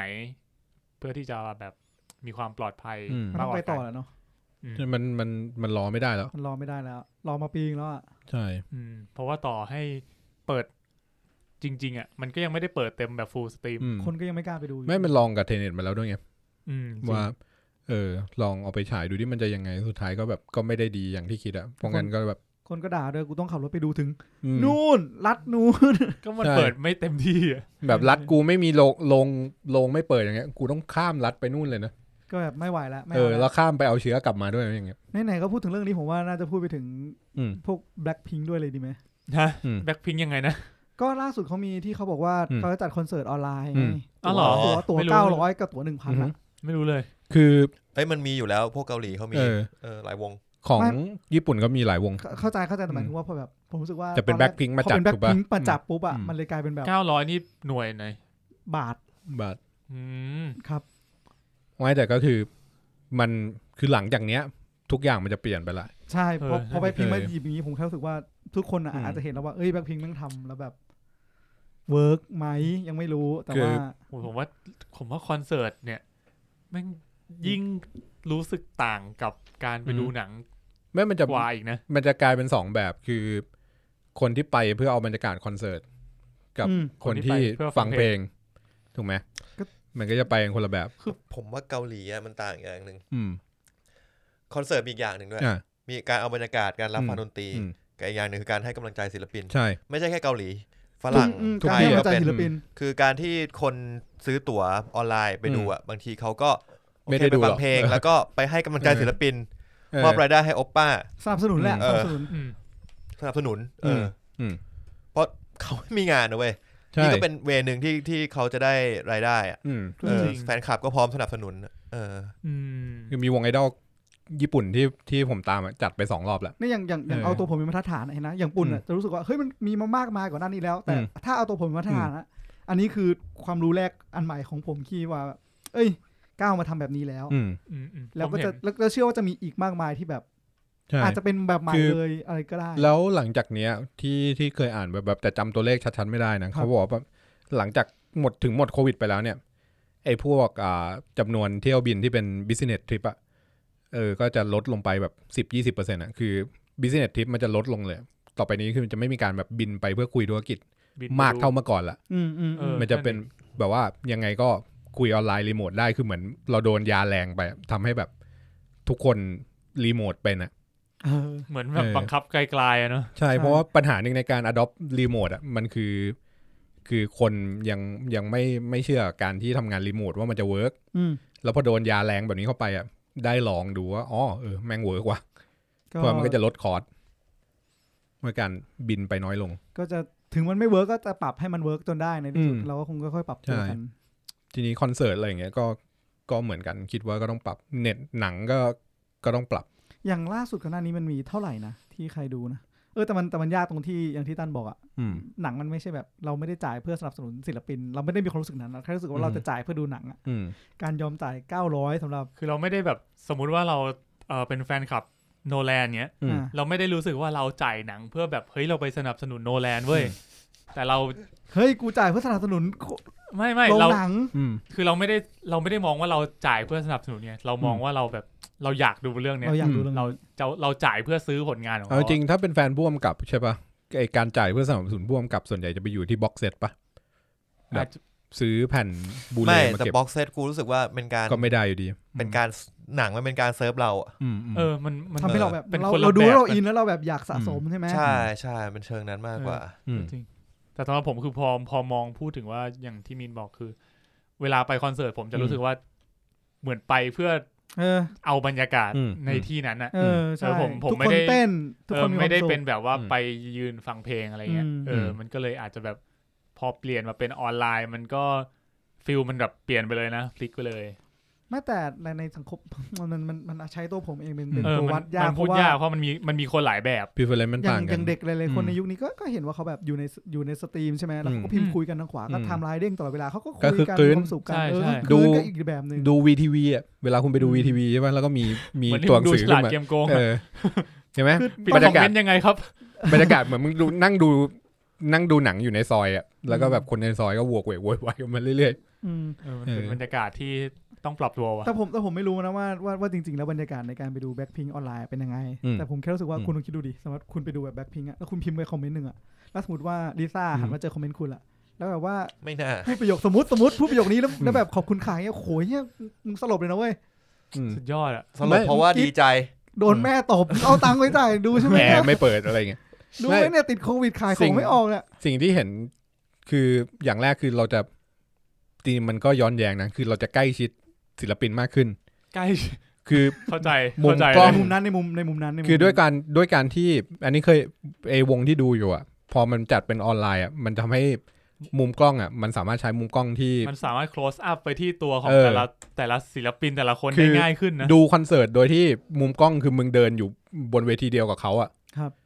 ซึ่งถ้าไปดูใน Impact มันไม่ใช่ไงเราเห็นเราต้องดูนักร้องนำอยู่ในจอด้านขวาเพราะว่าตัวจริงเราเห็นเป็นจุดหนึ่งอ่ะนั่นคือจุดที่ดีขึ้นใช่ไหมถ้าจะดูยังไงนะบรรยากาศในคอนเสิร์ตอ่ะบรรยากาศที่เวลาคนใช่คนเฮคนปรบมือไปดูบอดี้สแลมร้องพร้อมกันคน 50,000 คน 65,000 คนร้องเพลงท่อนนึงพร้อมๆกันแบบช่วยกันเลยแบบยกไมค์มาให้แบบจังหวะที่แบบทุกคนหยุดเล่นดนตรีแบบกองก็แบบตึกแล้วทุกคนร้องพร้อมกันน่ะมันไม่มีทางซื้อสิ่งนั้นได้จากออนไลน์ไม่สเต็ปต่อไปคือ VR ไงว่าต้องเหมือนโดนผลักให้เร็วขึ้น VR คอนเสิร์ตเดฟก็ต้องมาให้เร็วขึ้นมึงนึกว่าไปโบกแท่งไฟอยู่ใน VR กูเป็นซอสอาร์ตออนไลน์แล้วว่าคนยุคเราอาจจะแบบอาจจะงงนิดนึงแต่คนยุคเราต้องทำสิ่งนี้ให้ได้ก่อนก็คือสตรีมมิ่งเสียงที่ออกมาต้องให้ได้คุณภาพแบบโคตรพ่อดีแต่ผมว่าเสียงที่ออกมาในยุคนี้มันดีกว่าการที่เราไปอยู่ที่ในคอนเสิร์ตป่ะมันก็จะต่างกันก็คือมันเป็นซาวด์ที่ถูกปรุงแต่งมาแล้วไม่เหมือนกันแล้วถูกลดทอนคุณภาพบางอย่างแล้วคุณใส่หูฟังคุณที่ไม่รู้มันคัลเลอร์หรือมันลดทอนเสียงคุณเสียงเหล่านั้นไปอีกมันมีแบบขึ้นอยู่กับอุปกรณ์ของแต่ละคนอีกใช่มีความแวลี่นอกจากมีจ่ายตังค่าตั๋วแล้วเนี่ยกูต้องซื้ออัปเกรดต้องซื้อ VR อีกใช่ดูคอนเสิร์ตใส่หน้ากากไปดูคอนเสิร์ตใช่คือแบบนี่ไหมใส่ชุดสูทอะทั้งตัวมันทำให้เลือกระดับของประสบการณ์ร่วมที่คุณอยากจะนี่ได้ต่อไปคอนเสิร์ตมันจะจัดแหละแต่ว่าไม่ได้จัดฮอลล์ใหญ่ละก็จะจัดแบบเป็นฮอลล์ระดับนึงแล้วก็มีไปดูสดได้ใครไม่อยากจะไปดูสดไม่อยากไปแย่งที่จอเนี่ยก็ดูออนไลน์นึกออกปะก็ศิลปินก็ได้ยังได้เงินเยอะอยู่ในระดับนึงอะไรเงี้ยหรือไม่ก็เนี่ยผมว่าช่วงนี้ก็เริ่มมีข่าววัคซีนมาแล้วต่อไปก็อาจจะแบบถ้าเกิดใครที่ฉีดวัคซีนแล้วสามารถเข้าไปดูได้เอาใบเซอร์ไปบอกฉีดวัคซีนแล้วได้ไหมแต่ผมเชื่อว่าโลกเรามันจะเหวี่ยงไปเหวี่ยงมาแหละอันนี้ช่วงนี้มันเหวี่ยงมาสำหรับออนไลน์เฉยใช่แล้วถ้าทุกคนมันพร้อมทุกอย่างมันพร้อมแล้วคนเริ่มเบื่อกับการออนไลน์แล้วโลกมันจะเหวี่ยงกลับไปฮอลไปรวมกันใหม่อีกครั้งนึงแต่อันนั้นคือคอนเสิร์ตแต่ย้อนกลับมาเรื่องหนังเนี่ยมันก็จริงจริงมันก็เป็นเทรนด์มานานแล้วนะเรื่อง หนังออนดีมานด์เนี่ยใช่อย่าเอาจริงๆอย่างเมื่อกี้ที่มาดูอ่ะผมว่าผมได้ความรู้สึกที่ดีกว่าดูโรงหนังหลายๆอย่างนะคือดูโรงหนังเราต้องนั่งดูเงียบๆที่เข้าไป5คนก็เหมือนนั่งดูอยู่คนเดียวแล้วแบบเราจริงแล้วเพื่อนไปดูหนังอ่ะคือพอมันอยู่ในไทยคือผมเคยรู้สึกงี้ว่ากูชวนเพื่อนไปดู10คนก็เหมือนกูไปดูคนเดียวเพราะกูต้องนั่งแบบทุกคนเงียบตั้งใจดูเฮ้ยปูนเห็นป่ะเฮ้ยแล้วกระซิบโอ้โหไปอะไรนะ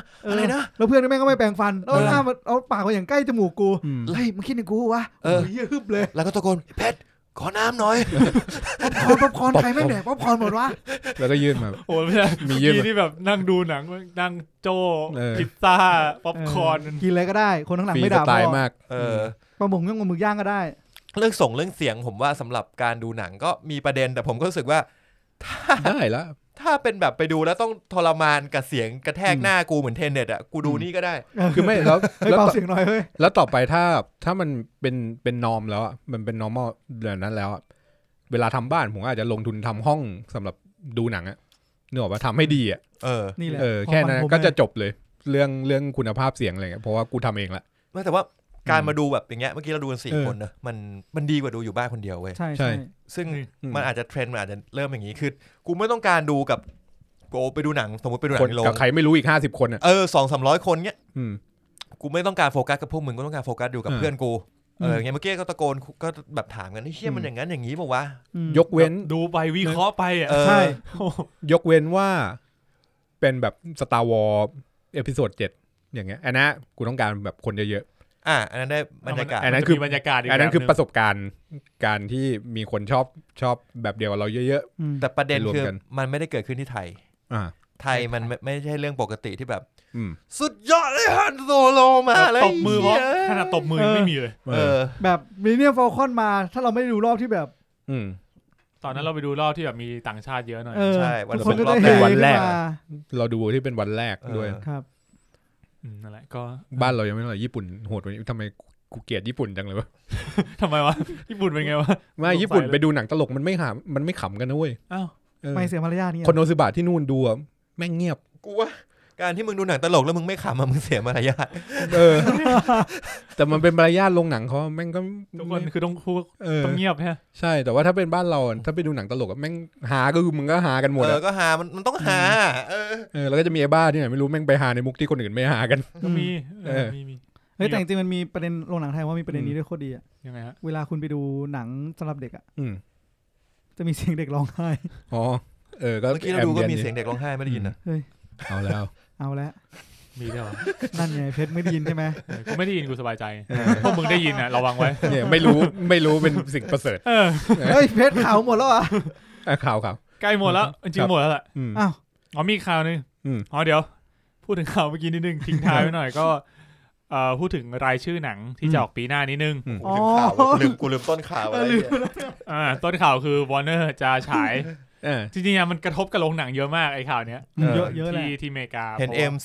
CEO มาด่า Warner ชิบหายเลยใช่แต่จริงๆ MC อ่ะมันก็มีประเด็นนะ MC มึงก็เป็นคนแรกที่มึงไปยอมให้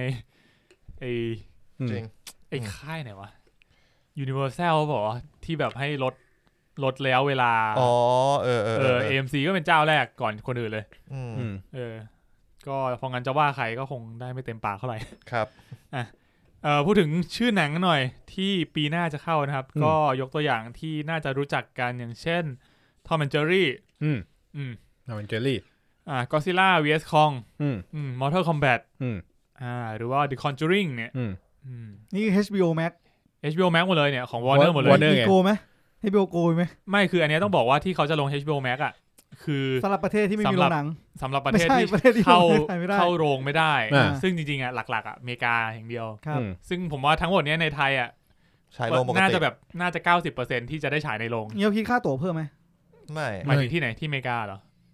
ไม่คิดค่าตั๋วก็ปกติหมายถึงว่า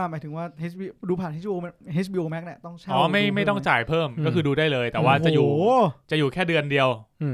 แล้วหลังจากนั้นมันก็จะเอาออกไปแล้วก็รอระยะเวลาที่ตามสัญญาแล้วมันเป็นมูฟที่ดีสำหรับค่ายหนังไงเพราะว่า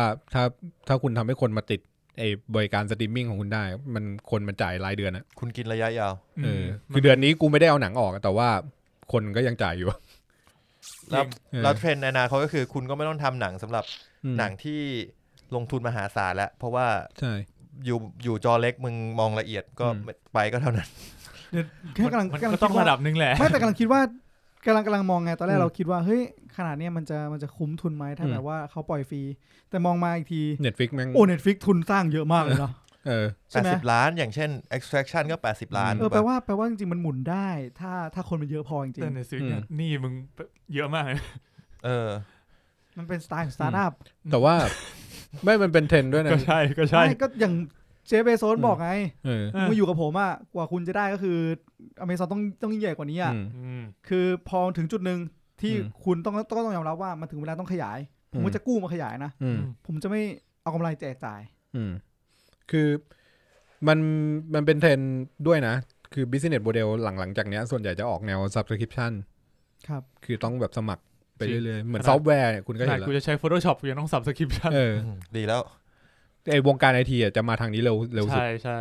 พวกสินค้าดิจิตอลอะไรเงี้ยก็เอาหนังที่มันจะเข้า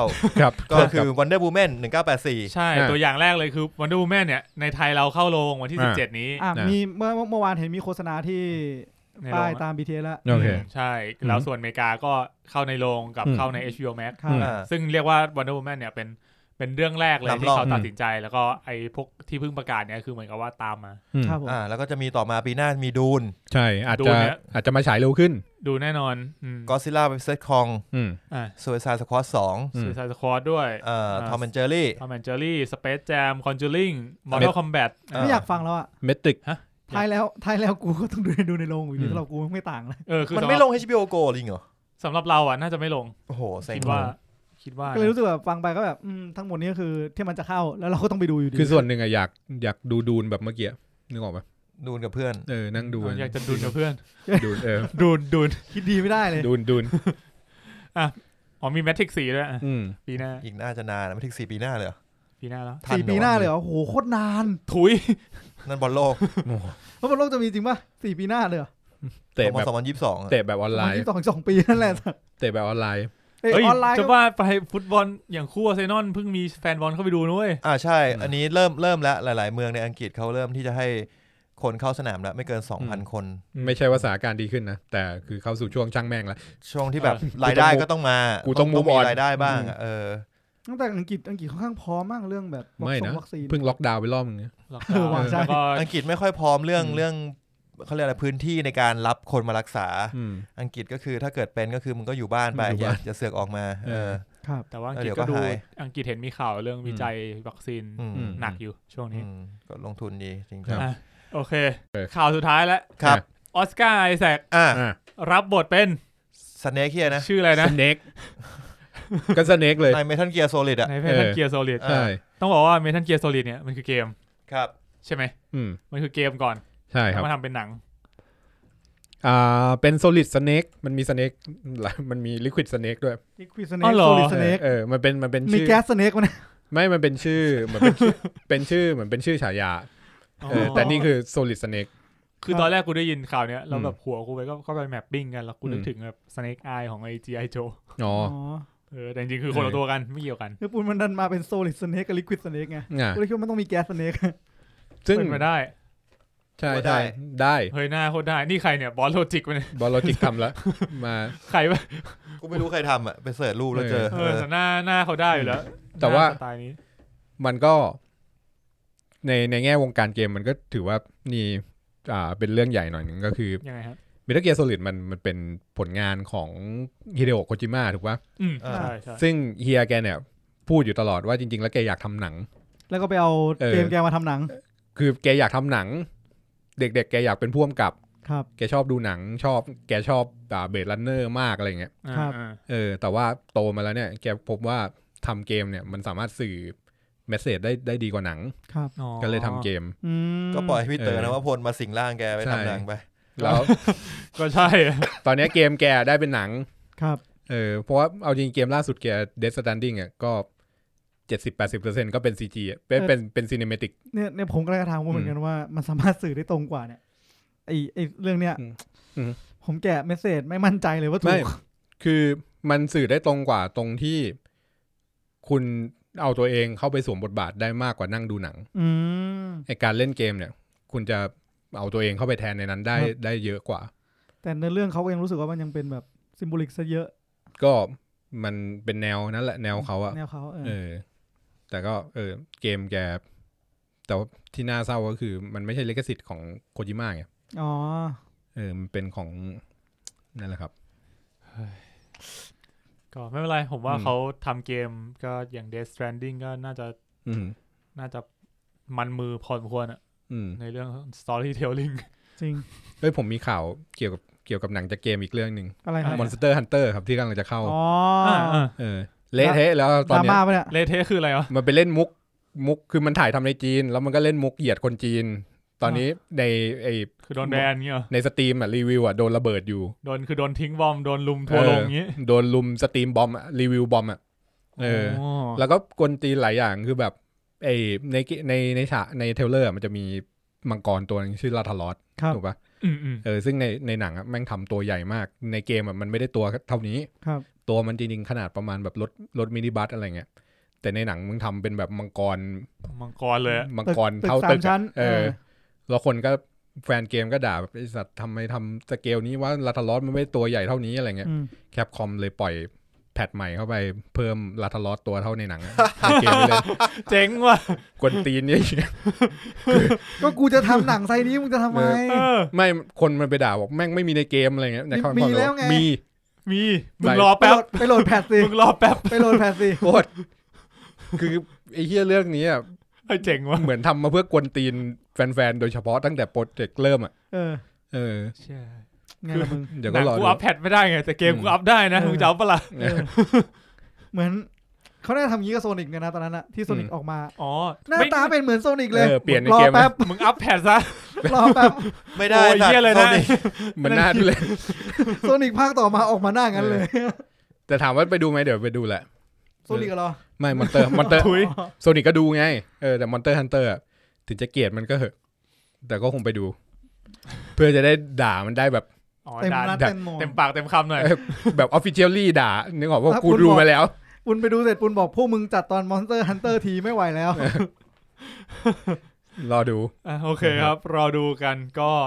เห็นนะกูพูดถึงข่าวออสการ์ไอแซครอดูกันใน Metal Gear Solid Metal Gear Liquid ครับผมมีข่าวอีกข่าวนึงผมเพิ่งนึกได้ก็อันนี้เป็นข่าวเศร้านิดนึงคุณนักแสดงครับ Hugh Key Brian ก็เสียชีวิตด้วยวัย75ปีนะครับหรือที่เรารู้จักกันในบท Immortan Joe Immortan Joe ใน Mad Max Fury Road ซึ่งเขาอะเล่นเป็นตัวร้ายใน Mad Max ภาคแรกด้วยนะก็คือเล่นมาตั้งแต่ Mad Max ภาคแรกเล่นมาตั้งแต่ภาคแรกเลยของจอร์จมิลเลอร์ครับผมก็แสดงความเสียใจด้วยครับผมงั้นผมมีข่าวเสือกนิดนึงนะครับครับผมตันบอกว่าจะสั่งติ่มซำคิมซอนโฮครับคิมซอนโฮใครวะยอด for IG ทะลุ3ล้านแล้วครับเดี๋ยวพระรองไอ้นี่สตาร์ทอัพใช่3ล้านเลยเหรอ3ล้านแล้วยอด ก็คือเรื่องนี้ทำให้ดังเรื่องนี้เป็นพระรองทุกคนก็แบบเฮียเรื่องหน้าเล่นเป็นตัวร้ายคนเลิกชอบอันฟอร์ต้องพระเอกแล้วล่ะถ้าบิวขนาดนี้เรื่องหน้าต้องพระเอกไม่น่าได้เป็นพระเอกงั้นผมดูสตาร์ทอัพก็ดูมาเรื่อยๆนะตอนนี้ถึงตอน5มั้งครับทำไมมึงบ้ากว่าเดิมตอนเดียวเองวะเพชรคือกูดูประมาณวันละครึ่งชั่วโมงไงเข้าใจคำว่าดูมาเรื่อยๆป่ะดูมาเรื่อยๆไม่ได้รีบแต่ว่ากูดูวันละตอนใช่กูดูวันละครึ่งชั่วโมงไอ้เหี้ยเมื่อกี้ดูสตาร์ทอัพ2ตอนยาวกว่าเดอะคอเมื่อกี้นะจริงเฮ้ยคอเมื่อกี้มันชั่วโมง50 นาทีเฮ้ยสตาร์ทอัพคือดูจบตอนนึงคือเกือบจบเดอะคอแต่กูเชื่อว่าฟีลลิ่งหลังดูจบมึงคนละมูดแน่นอนอ่ะก็สตาร์ทอัพก็มีประเด็นเรื่องแบบหลังๆบอกว่ามันเน้นความรักเยอะไปหน่อยเน้นโรแมนติกเยอะไปหน่อยต้องเข้าสูตรเนี่ยต้องเข้าสูตรหนังเกาหลีผมกลัวว่าหลังๆมันจะไปแบบอีเทวอนมากเลยอีเทวอนที่แบบหลังๆก็โดนละครไทยนะหลังๆแม่งละครไทยอ่ะกูบอกเลยแต่ก็ยังมีความไม่ละครไทยขนาดนั้นอยู่มันแบบเสียดายนิดนึงไงเพราะว่ามันมาดีแล้วกูเสียดายทุกเรื่องอ่ะตั้งแต่ไอ้นั่นแหละโฮเทลก่อนไม่ใช่โฮเทลโฮเทลมันตั้งมาเรื่องที่คุณโอ๊คบอกว่าเรื่องเนี้ยผมให้10 เต็ม 10อ่ะว่าเอาอาบาคาดาบ้าไอ้เหี้ยอะไรวะอัมเบล่าไม่ใช่ Memory of ใช่ 10 เต็ม 10ไปเลยครับเป็นไงล่ะ VR กล้อง VR เจอ5ตอนสุดท้ายมึงแห้งเลยคือโฮเทลมันตั้งเรื่องมาอย่างนี้อยู่แล้วมันก็โอเคไงมันตั้งเรื่องความแฟนตาซีบวกกับโรแมนติกมาตั้งแต่แรกแล้วมันก็เลยเล่นได้เต็มที่แต่เหมือนไอ้เนี่ยเมมโมเรียลอาร์บาร์กับสตาร์ทอัพเนี่ยมันไม่ได้ตั้งเรื่องมาทางนั้นมันมาทางเกมมาความแอคชั่นเยอะด้วยแอร์วอลอะไรเงี้ยมาทางแบบสายธุรกิจแล้วช่วงท้ายๆก็เข้าสูตรเข้าสูตรแบบพระนางเยอะๆครับก็ดีผมว่าบทพระรองก็ถือว่าเล่นดีสนุกดีเวลาเขาอยู่ในจอแล้วมันแบบแม่งฮาดีครับผมโอเคประมาณนี้แล้วกันเนาะนั่นก็เป็นข่าวทั้งหมดในสัปดาห์นี้นะครับครับ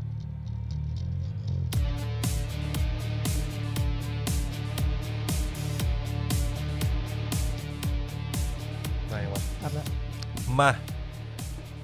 รีวิว The Call นะครับสายตรงต่ออดีตมรณะไม่มีมรณะป่ะ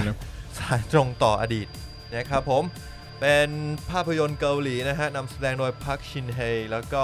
จอนยองซอนะครับผมกำกับโดยคุณชองยองลีนะฮะ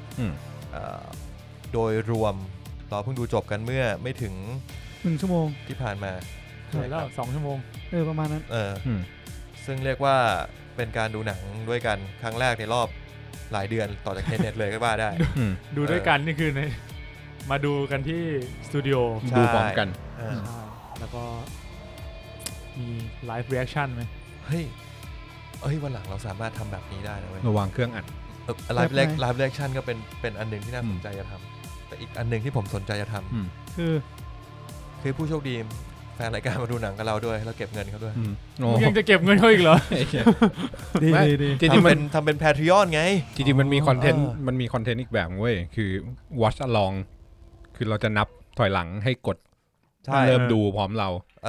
เราก็อัดเสียงไว้ใช่เป็นตอนที่เราไม่ต้องทำอะไรเลยคือนั่งดูแล้วตั้งเครื่องอัดไว้แล้วก็นั่งวิเคราะห์กันดูไปด้วยคุยไปด้วยคิดไปด้วยแล้ววิเคราะห์เราออกอีกตอนนึงแต่ตอนเนี้ยเอาไว้ให้เขาเปิดให้คนฟังเนี่ยเปิดเพื่อดูหนังพร้อมกับเราใช่จะได้ไม่เหงาผมเห็นหลายๆฝรั่งทำกันเยอะนะสักพักรำคาญไอ้เหี้ยปุนแม่งจะพูดเหี้ยอะไรมากมายนักกูมาดูครั้งนี้กูเข้าใจแฟนมึงแล้วปุน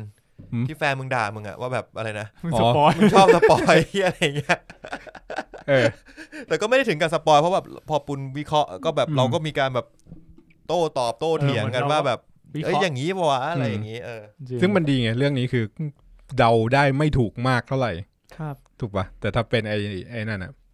มันจะมีเรื่องที่แบบเราดูแล้วเรารู้สึกว่าเฮ้ยมันคงไปอย่างนี้ไอ้ภูเขาไฟระเบิดอันที่แล้วภูเขาไฟเกาหลีแอสฟอลพอมันคีเช่ไงบอกพูดปุ๊บแม่งใช่ปุ๊บปั๊บอันนี้มันดูยากมันดูไม่รู้ว่าจะเกิดอะไรขึ้นบ้างซึ่งแม่งโคตรเก่งเลยมาถึงว่าแบบทั้งคนผู้กำกับและคนเขียนบทที่แบบเขียนอะไรออกมาแล้วก็กำกับออกมาให้เราแบบเดาถูกยากมากเพราะว่ามัน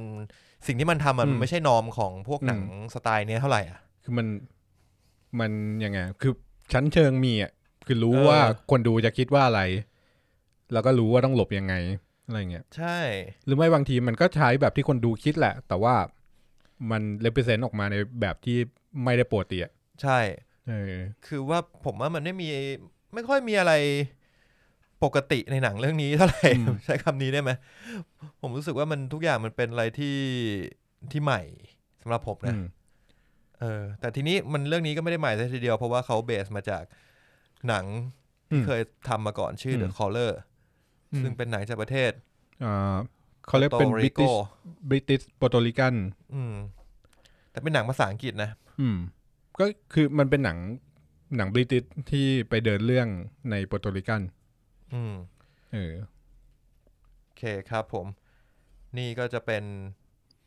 การรีวิวแบบนอนสปอยเลอร์ก่อนแล้วช่วงหลังก็จะสปอยเลอร์เหมือนที่เราทำกันเป็นปกตินะครับงั้นถามความรู้สึกของคุณมีนคุณเพชรคุณปุณกันหน่อยครับว่ารู้สึกยังไงกับภาพยนตร์เรื่องนี้ครับผมขอรีวิวโรงหนังก่อนนะครับโรงหนังรีวิวโรงหนังเอาครับรีวิวโรงหนังยังไงครับป่าล้อเล่นแซวเล่นก็อย่างที่ตั้นบอกนะครับว่าเราเป็นครั้งแรกนะที่เรามานั่งดูด้วยกันแล้วก็มารีวิวเลยก็จริงเราพูดไปเยอะแล้วว่าดีไหมอย่างนี้ก็ดีนะปกติเรื่องอื่นเราจะมีเวลาให้ตกตะกอนหน่อยนึงถูกปะว่าเวลานั้นนะก็คือตอนนี้แหละใช่ใช่ใช่ใช่ที่มึงจะมาเถียงกัน โดยรวมผมว่าพูดถึงหนังแล้วกันนะโดยรวมเนี่ยผมว่าหนังสนุกดีอึดอัดไปหน่อยต้องบอกว่าเป็นหนังที่ถ้าตัดสินใจดูคนเดียวอาจจะไม่ดูเท่าไหร่เพราะว่าตอนแรกคิดว่าเป็นหนังผีจริงทรงมันเหมือนหนังผีมีความทริลเลอร์ที่ค่อนไปทางเฮอร์เรอร์นิดๆแล้วก็จะมีอีกประเด็นหนึ่งที่เรื่องเนี้ยมันทำให้ผมสปอยตัวเองยากเพราะว่าผมไม่สามารถเอาเมาส์ไปขยับเพื่อที่จะดูว่าหนังอ่ะมันเดินทางไปแล้วกี่นาทีได้ใช่อยู่ในโรงหนังคือบางทีเวลาดู Netflix อ่ะผมจะมีความนิสัยเสียกูก็เป็นขยับเมาส์จริงโอ้ยขี้ตั้งครึ่งเรื่องกูก็เป็นว่ะอีกนานยังไม่เป็นไรแน่นอนสบายนี่มันเพิ่งต้นอันนี้ต้องแบบเฮ้ยท่านมึงว่าเกินครึ่งนึงยังวะกูแบบคันมือมากกูอยากจะหยิบรีโมทมากดดูแล้วแบบเฮียไม่เอาอ่ะสัตว์เราไม่เอาอ่ะตอนแรกบอกเฮียปวดฉี่ว่ะไอ้เฮียท่านบอกมึงจะพอตอนนี้ไม่ได้จริงปวดฉี่เว้ยอยู่บ้านคนผมหยุดละโป๊ะเรียบร้อยขอไปเยี่ยมแป๊บแล้วผมเห็นแม่งเหลือนิดเดียวสบายใจแล้วโหถ้าอยู่บ้านนะปกติผมจะดูใน iPad คือเดินไปเข้าห้องน้ำก็ถือไปใช่แล้วห้องน้ำก็เละเทะคือเล็งไม่ได้เล็งไม่ได้โอ้ยแคนเอ็มก็คือว่าโดยรวมแล้วผมว่ามันดีนะ CG เป็นหนังใช้ CG ตอนแรกคิดว่าน่าจะใช้เยอะแต่ปรากฏว่าเยอะกำลังดีก็ใช้เยอะนะไม่ถึงว่ามันจะมีฉากที่ใช้เยอะแต่ว่าไม่ได้ใช้หลายฉากไม่ได้ใช้บ่อยไม่ผมว่าใช้สวยใช้เหมือนตอนแบบเหมือนตอนเห็นแบบไอ้บอดี้ศพ13อ่ะ19ศพ19ศพ13ครับคือมันดูแบบเขาเอามาเล่าเรื่องเอา CG มาเล่าเรื่องเลยใช้จังหวะที่ใช้ดีครับซึ่งมันแอบมิสลีดผมไปนิดนึงเลยเดี๋ยวเราค่อยมาคุยกันในสปอยเลอร์ว่ามันทำให้ผมเข้าใจผิดไปยังไงบ้างสำหรับการที่เขาใช้แ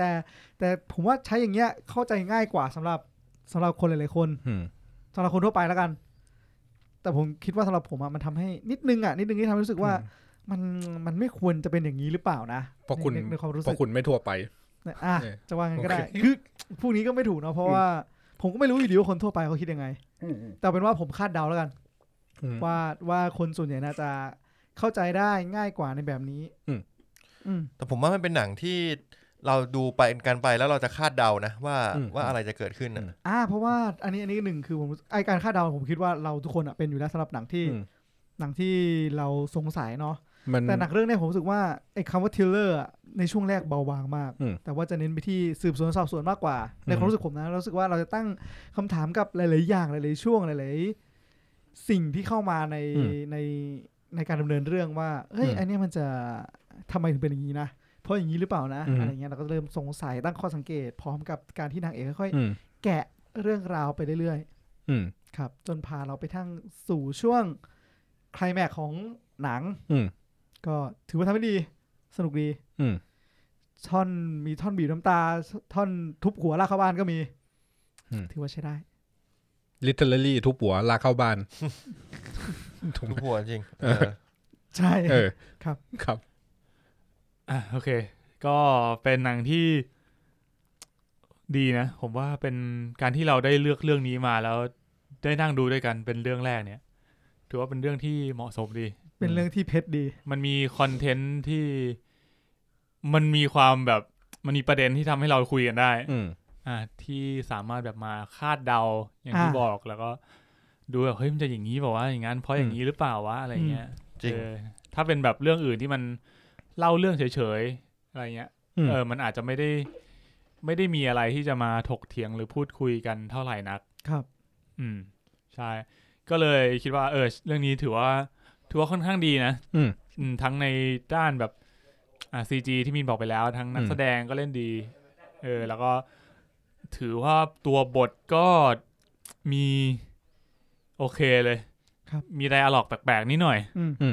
แต่ก็ก้มแก้มมองข้ามๆไปได้ดูไปมันก็จะเพลินๆไปแบบบางทีไม่ทันคิดอะไรเงี้ยแต่ถ้ามองย้อนกลับไปมันอาจจะแบบแปลกๆนิดหน่อยครับผมครับผมรวมๆก็ถือเป็นเรื่องที่สนุกครับแนะนำให้ดูแต่ก็อาจจะต้องเตือนนิดนึงว่ามีฉากโหดนิดนึงมีเลือดมีการเลือดสาดพอสมควรมีความรุนแรงครับมีเลือดแต่ว่าไม่ค่อยเห็นแผลเวอะวะมากใช่แต่ก็มีความรุนแรงมีความรุนแรงใช่มีความรุนแรงในเรื่อง ชัดเจนคือชัดเจนมีความรุนแรงแต่มันไม่มีความกอมากเท่าไหร่ไม่ได้แบบต่อยหน้าเลือดสาดและหน้ายุบใช่คือไม่ได้เห็นแบบแผลเวอะไม่ได้แทบไม่เห็นเลยนะว่าร่างกายถูกทำตรงไหนจะใช้วิธีแบบแต่รับรู้ได้ว่ารุนแรงมันฟีลเหมือนแบบว่าเวลาเราสมมติเราไปต่อยคนอ่ะเราก็แบบต่อยปุ๊บแต่ว่าพอเราต่อยเสร็จใช่กล้องจะถ่ายที่คนต่อยถ่ายที่เราแล้วก็แบบอาจจะเห็นเลือดติดมือเรานิดนึงอะไรเงี้ยแต่ว่าไม่เห็นคนที่โดนต่อยจะเป็นฟีลประมาณนั้นครับผมขอเสริมเรื่องนักแสดงนิดนึงกันก็อย่างที่กล่าวคือตัวเอก2ตัวเนี่ยคือ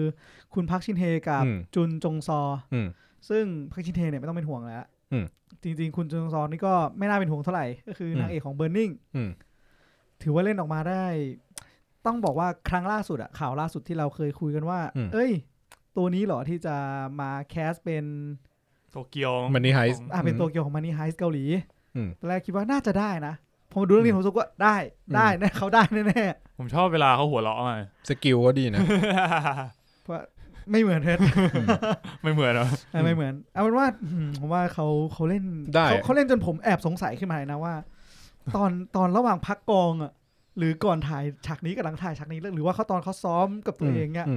เขาจะรู้สึกกลัวไหมหรือแบบว่าหลังจากถ่ายเรื่องนี้เสร็จเนี่ยเขาจะต้องไปปรึกษาอะไรใครยังไงหรือเปล่าเรื่องแพทย์หรือเปล่าคือถ้าเขาเป็นเมทอดแอคเตอร์เนี่ยน่าเป็นห่วงกันแล้วล่ะครับจริงๆการแสดงดีเรื่องนี้ครับผมคุณบุญเป็นไงครับเรื่องนี้ตอนแรกไม่ได้คาดหวังเลยคือเคยได้ยินพล็อตแล้วก็ลืมชื่อเรื่องไปแล้วก็พอมาเห็นหน้าหนังอีกทีตอนแรกคิดว่าเป็นแบบหนังผีหนังอะไรเงี้ยครับแต่พอมาเห็นจองลามันคือมันเป็นทิวเลอร์ก็โอเคดีเพราะว่าหนังทิวเลอร์มันต้องทำให้เราแบบซัดเป็นคือต้องแบบอึ้งต้องคิดต้องมีการหน่วงความรู้สึกอะไรเงี้ยไว้แล้วก็แบบตื่นเต้นซึ่งหนังทำได้เกือบตลอดครับแล้วก็มันเข้าเรื่องเร็วด้วยนะเรื่องเนี้ยแบบแป๊บมันเข้าเริ่มเข้าเรื่องละจริงใช่ถ้าผมขอเสริมเรื่องนี้ของคุณปุณนิดนึงต้องบอกว่าช่วงต้นเรื่องที่เราคุยกัน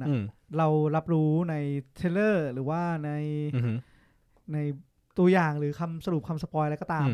บอกว่าเนี่ยมันจะเป็นการที่นางเอกสามารถคุยโทรศัพท์ไปกับฆาตกรในอดีตได้แล้วมันจะเปลี่ยนแปลงอนาคตแล้วมันจะเปลี่ยนแปลงชีวิตเขาซึ่งรู้สึกว่าพอมันเริ่มมาประมาณไม่ถึง15 นาทีก็รู้สึกว่าเฮ้ยเหมือนมันจะจบแล้วนี่หว่าเรื่องก็จบแล้วนี่หว่าไม่เห็นมีอะไรเลยแต่ก็นั่นแหละครับมันก็แค่นั้นแหละคือเรื่องมันสามารถตัดช่วงไหนเป็นช่วงจบก็ได้เพราะว่ามันมีช่วงที่น่าสนใจเยอะมากในเรื่องช่วงเริ่มต้นที่นางเอกค้นพบว่ากำลังเจอกับอะไรก็น่าสนใจแล้วการที่เราบอกว่าคุยกับอดีตได้ถือว่าสปอยไหมมันบอกอยู่อะมันมิสลีดด้วยนะชื่อเรื่องมันชื่อว่า The Call โทรเวลาต่อเวลาไม่ใช่สายตรงต่อดีดสายตรงต่อดีดโทรหา call center ไงไม่รู้คิดว่ามันไม่ได้สปอยหรอกมันเป็นเรื่องอะไรที่ต้องบอกเพื่อขายหนังเรื่องเนี้ยว่าเรื่องเนี้ยก็คือนางเอกเจอโทรศัพท์ที่สามารถโทรกลับไปไม่ใช่ดิไม่ได้โทรกลับไปคือเป็นโทรศัพท์ที่สามารถคุยกับอดีตได้ใช่จุดเนี้ยก็งงตอนแรกใช่ตอนนั้นเรางงกันไปหมดเราบอกคุยกับตัวเองในอดีตป่ะวะอย่างนั้นอย่างนี้ความจำเสื่อมอีกที่ดูหนังเยอะไปซึ่งพล็อตนี้มีฉายเยอะสตีเฟนคิงก็ฉายครับมีจริงๆก็มีหลายเรื่องมีส่งจดหมายหาอดีตอะไรเงี้ยแล้วคือมันเป็นพล็อตไทม์ทราเวลแบบหนึ่งที่เอามาใช้กันบ่อยครับแต่ว่ามันก็เอามา explore ให้เราเห็นแบบในหลายๆมุมมองของมันอะว่าแล้วก็มันก็เซตกฎค่อนข้างชัดเจนว่ายังไงแล้วมันพาเราไหลไปเรื่อยๆนึกออกปะยิ่งแก้ยิ่งยุ่งเข้าไปเรื่อยๆเรื่อง time travel อันนี้เป็นเรื่องที่ผมว่าอยากไปคุยในสปอยเลอร์แต่อยากบอกว่าผมไม่เคยดู หนัง time travel ที่เป็นแบบนี้มาก่อนใช่พูดแค่นี้แล้วถ้าถามผมคร่าวๆผมมองว่ามันตีมคล้าย Butterfly Effect นะส่วนตัว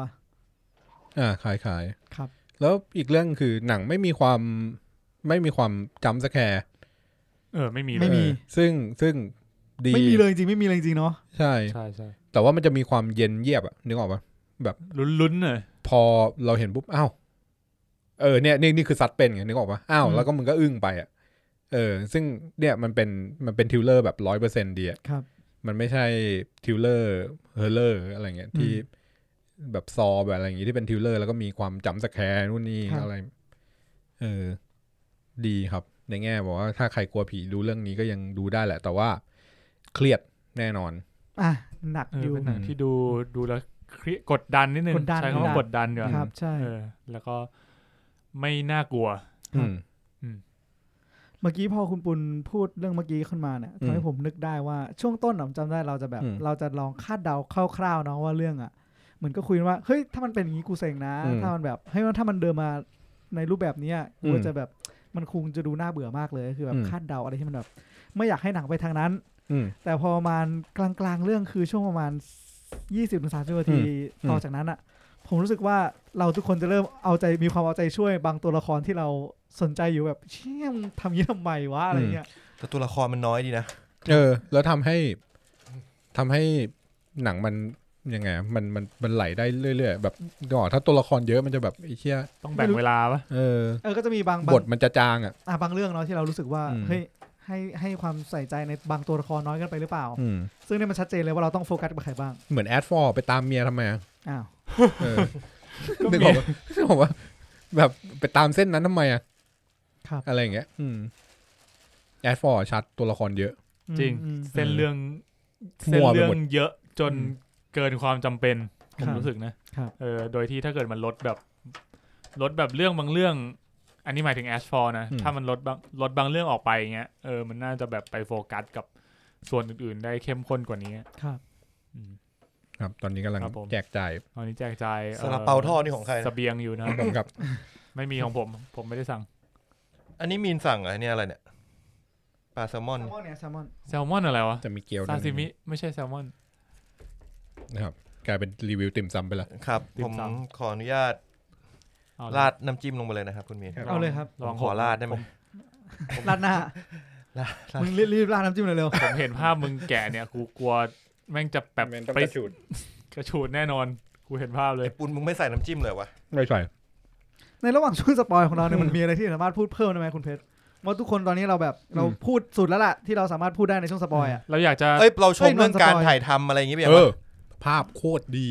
ภาพดีจริงต้องบอกว่าช่วงต้นอ่ะการถ่ายทำช่วงต้นอ่ะมุมมองกล้องอะไรสีกับช่วงประมาณกลางๆที่หนังมันจะ drive ให้เราไปรู้สึกอีกอย่างนึงก็ทำค่อนข้างดีนะเหมือนแบบมันจะเปลี่ยนนิดๆมันใช้ภาพเล่าเรื่องรู้สึกได้เลยว่าเฮ้ยตรงนี้มันดูอย่างนี้ขึ้นนะอะไรเงี้ยเมื่อกี้บิดลงมาได้นิดๆหน่อยเมื่อกี้คือผมจะบอกว่าผมลองหาโปรไฟล์ของคุณพ่วงกับลีสักอย่างนึงลีจงซอกไม่ใช่เหมือนเรื่องนี้เป็นเรื่องแรกของเขาเลยอ๋อเหรอเก่งดีนะมุมกล้องอะไรเงี้ยนะการถ่ายทำโปรดักชั่นผมถือว่าถ้าเข้าไปฉายในโรงก็ได้นะมาตรฐานโรงหนังได้เลยCG อะไรก็โอเคเลยจริงๆเรื่องนี้เหมือนว่าจะเข้าโรงใหญ่นะแต่ว่าเจอโควิดก็เลยแบบต้องเปลี่ยนคือแบบเขาใช้ภาพเล่าเรื่องในการแบบอธิบายความรู้สึกที่อยากให้คนดูได้รับในตอนนั้นด้วยคือตอนเนี้ยเหมือนแบบฉากนี้จะอยากให้คนดูเริ่มรู้สึกเวียดแล้วเนี่ยมุมกล้องมันก็จะมาแบบเวียดมีมุมกล้องแบบมีหมุนกล้องมีอะไรเงี้ยกล้องแนวนอน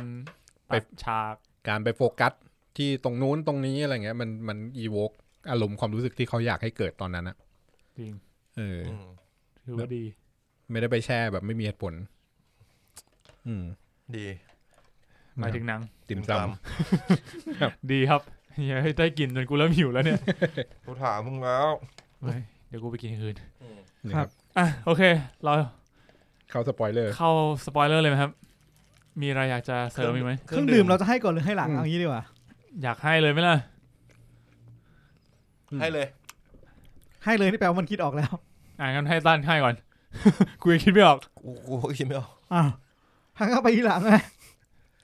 คือมันยากนะใครเป็นคนคิดไอเดียให้เครื่องดื่มนะกูอยากจะเดินไปตบฝาแม่งไม่ผมแค่จะบอกว่าจริงๆแล้วตอนเนี้ยเราจะให้เครื่องดื่มผมว่าเรายังตกตะกอนไม่เต็มที่แต่ระหว่างที่เรากำลังคุยช่วงสปอยมันทำให้เรารับรู้รสชาติของหนังเรื่องนี้ได้ดีขึ้น แล้วเราอาจจะเทียบมันกับเครื่องดื่มบางอย่างที่เหมาะสมมากกว่าได้โอเคดังนั้นเรายกไปทีหลังครับเราไปคิดดูก่อนแล้วไปคิดก่อนแล้วกันแต่ถ้านั้นก่อนเข้าก็คือแนะนำไหมแนะนำไหมแบบไม่สปอยดูจริงชอบดีถูกไหมผมอะถ้าคุณมีเพื่อนก็ดีที่ดูทำไมอะแต่ถ้าไปดูคนเดียวผมรู้สึกมันทรมานเกินไปทำไมวะเพราะว่ามันก็ไม่ได้ขนาดนั้นนะอึดอัดอะมันมีความอึดอัดใช่ผมว่ามันมีความน่าสนใจที่จะทำให้เราแบบอยากรู้ว่าแบบเหมือนแบบคุณจะอยากรู้แบบเฮ้ยตอนเนี้ย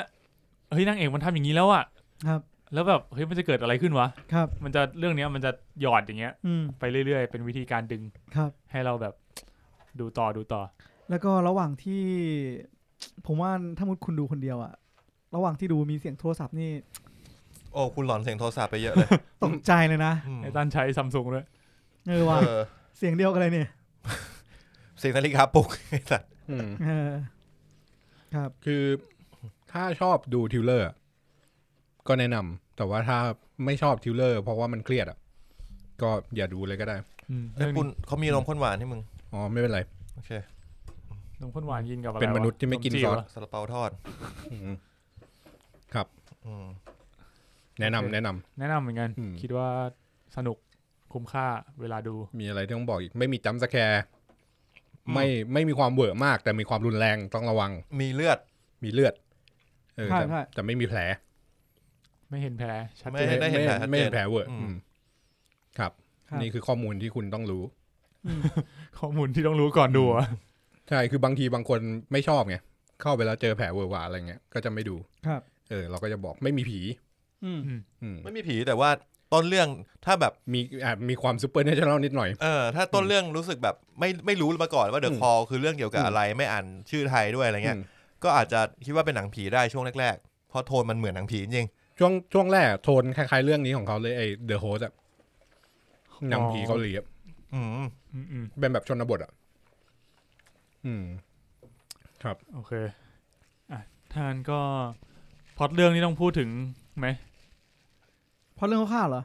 พล็อตเรื่องต้องถึงไหนดีวะที่แบบไม่สปอยแล้วก็ไม่ลีดให้คิดผิดคือนางเอกมีโทรศัพท์ที่สามารถคุยกับอดีตได้แค่นี้พอละนางเอกกลับมาที่บ้านที่เคยอยู่ในอดีตเป็นบ้านเป็นบ้านเก่าของตัวเองในชนบทแล้วก็เจอโทรศัพท์ที่มือถือตัวเองหายพอดีใช่แล้วอยู่ๆก็โทรศัพท์ก็ดังขึ้นมาเรียกค่าไถ่แล้วก็ค้นพบว่าโทรศัพท์สายนั้นน่ะมาจากอดีตเพราะงั้นก็เลยเริ่มมีการติดต่อสื่อสารกับคนในอดีตทำให้เกิดเรื่องราวต่างๆตามมามากมายครับงี้ไม่สปอยไหมไม่แล้วล่ะใช้ได้ถึงสปอยไม่บอกที่อะไรเลยคือเราจะไม่บอกว่าคนในอดีตเป็นใครเราไม่ได้บอกว่าเขาคุยอะไรกันในอดีตเพราะว่าคอนเทนต์ของเรื่องจริงก็คือคนในอดีตเป็นใครแล้วเขาคุยอะไรกันในอดีตแล้วผลลัพธ์จากการคุยเกิดอะไรขึ้นนั่นคือสิ่งที่จะถูกพูดถึงจะถูกพูดถึงในช่วงสปอยเลอร์ของ The Call สายตรงต่ออดีตมรณะครับผมโทรมาที่1900 뭐또 궁금한 거 없어?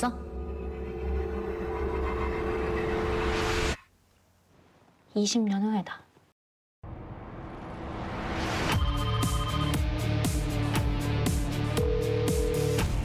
ยุคนี้ยังมีอยู่ป่ะไม่รู้อ่ะพอมันบอกว่าสายตรงต่ออดีตมันเหมือนสายตรงต่อท่านผู้นำแห่งประเทศนึกออกป่ะเหมือนต่อสายตรงไปหาใครสักคนนึงอะไรอย่างงี้มั้ยมันเป็นคำว่าตรงต่อมันเหมือนแบบมันคือแปลเป็นภาษาอังกฤษว่า loyal แทนนะนะครับโอเคโอเคครับก็เดือนไว้ก่อนตอนนี้จะเริ่มสปอยเลอร์กันแล้วนะครับสำหรับใครที่ยังไม่ได้ดูก็อย่างที่เราพูดกันไปก่อนหน้านี้แนะนำให้ไปดูกันมาเอาเลยครับเริ่มกันที่เดี๋ยวเกี๊ยวซ่าทอดนี่ของใครของมึงใช่ไหมมึงสั่งเกี๊ยวทอดแล้วก็เกี๊ยวซ่าทอดเลยดีครับแต่เกี๊ยวไทยทั้งเกี๊ยวญี่ปุ่นนะคุณมึงแบ่งซาลาเปาไปดิได้งั้นเอาอันนี้ไปเทแล้วเอานี้ไม่เนี่ยได้แล้วครับเอาอะไรวะเกี๊ยวซ่าน้ำจิ้มเกี๊ยวซ่าให้กูด้วยเกี๊ยวซ่าคือนี่เยี่ยมครับเทเลยโอเคครับมีกี่ชิ้นวะมีนมี4คนละ2 กูสั่งบวกมึงไป1อ๋อเหรอฮะอันนี้น้ำจิ้มเกี๊ยวซ่าจริงเหรอจริงแน่นะใช่ใครบอกมึงไหนแบบหน้าตาเหมือนน้ำจิ้มไก่เลยฮะมันบวยมันดูบวยอ่ะนี่ปะมันอยู่ในซองกูปะไม่รู้อ่ะกูไม่รู้อะไรเป็นไรอ่ะจริงช่วงเนี้ยสับสนเอาเลยไหมขอแกะน้ำจิ้มได้ไหมแกะไปเลยครับมีใครจะเริ่มก่อนไหมครับสำหรับคนที่ยังไม่ได้กินก็ผมเริ่มให้ก่อนก็คือผมจะเริ่มยังไงเนี่ยเราเริ่มมาเลย เริ่มไงคุณต้องเริ่มยังไงก็เอาจริงๆผมจากประเด็นที่ทิ้งไว้ก็คืออันนี้เข้าคอนเทนต์เลยแล้วกันนะก็คือการเดินทางข้ามเวลาแล้วก็การเปลี่ยนแปลงมันไม่ได้เดินทางข้ามเวลาแต่ว่ามันมีการที่การกระทำในอดีตส่งผลต่ออนาคตและการกระทำในอนาคตก็ส่งผลต่ออดีตได้ใช่ ก็วะเรียกว่าการเดินปัจจุบันแล้วกันอดีตส่งผลต่อปัจจุบันได้ซึ่งการที่อดีตส่งผลต่อปัจจุบันมันเป็นเรื่องปกติในหนังเดินทางแบบหนัง time travel แต่ว่าเรื่องเนี้ยแม่งฉีกอย่างหนึ่งคือสมมุติ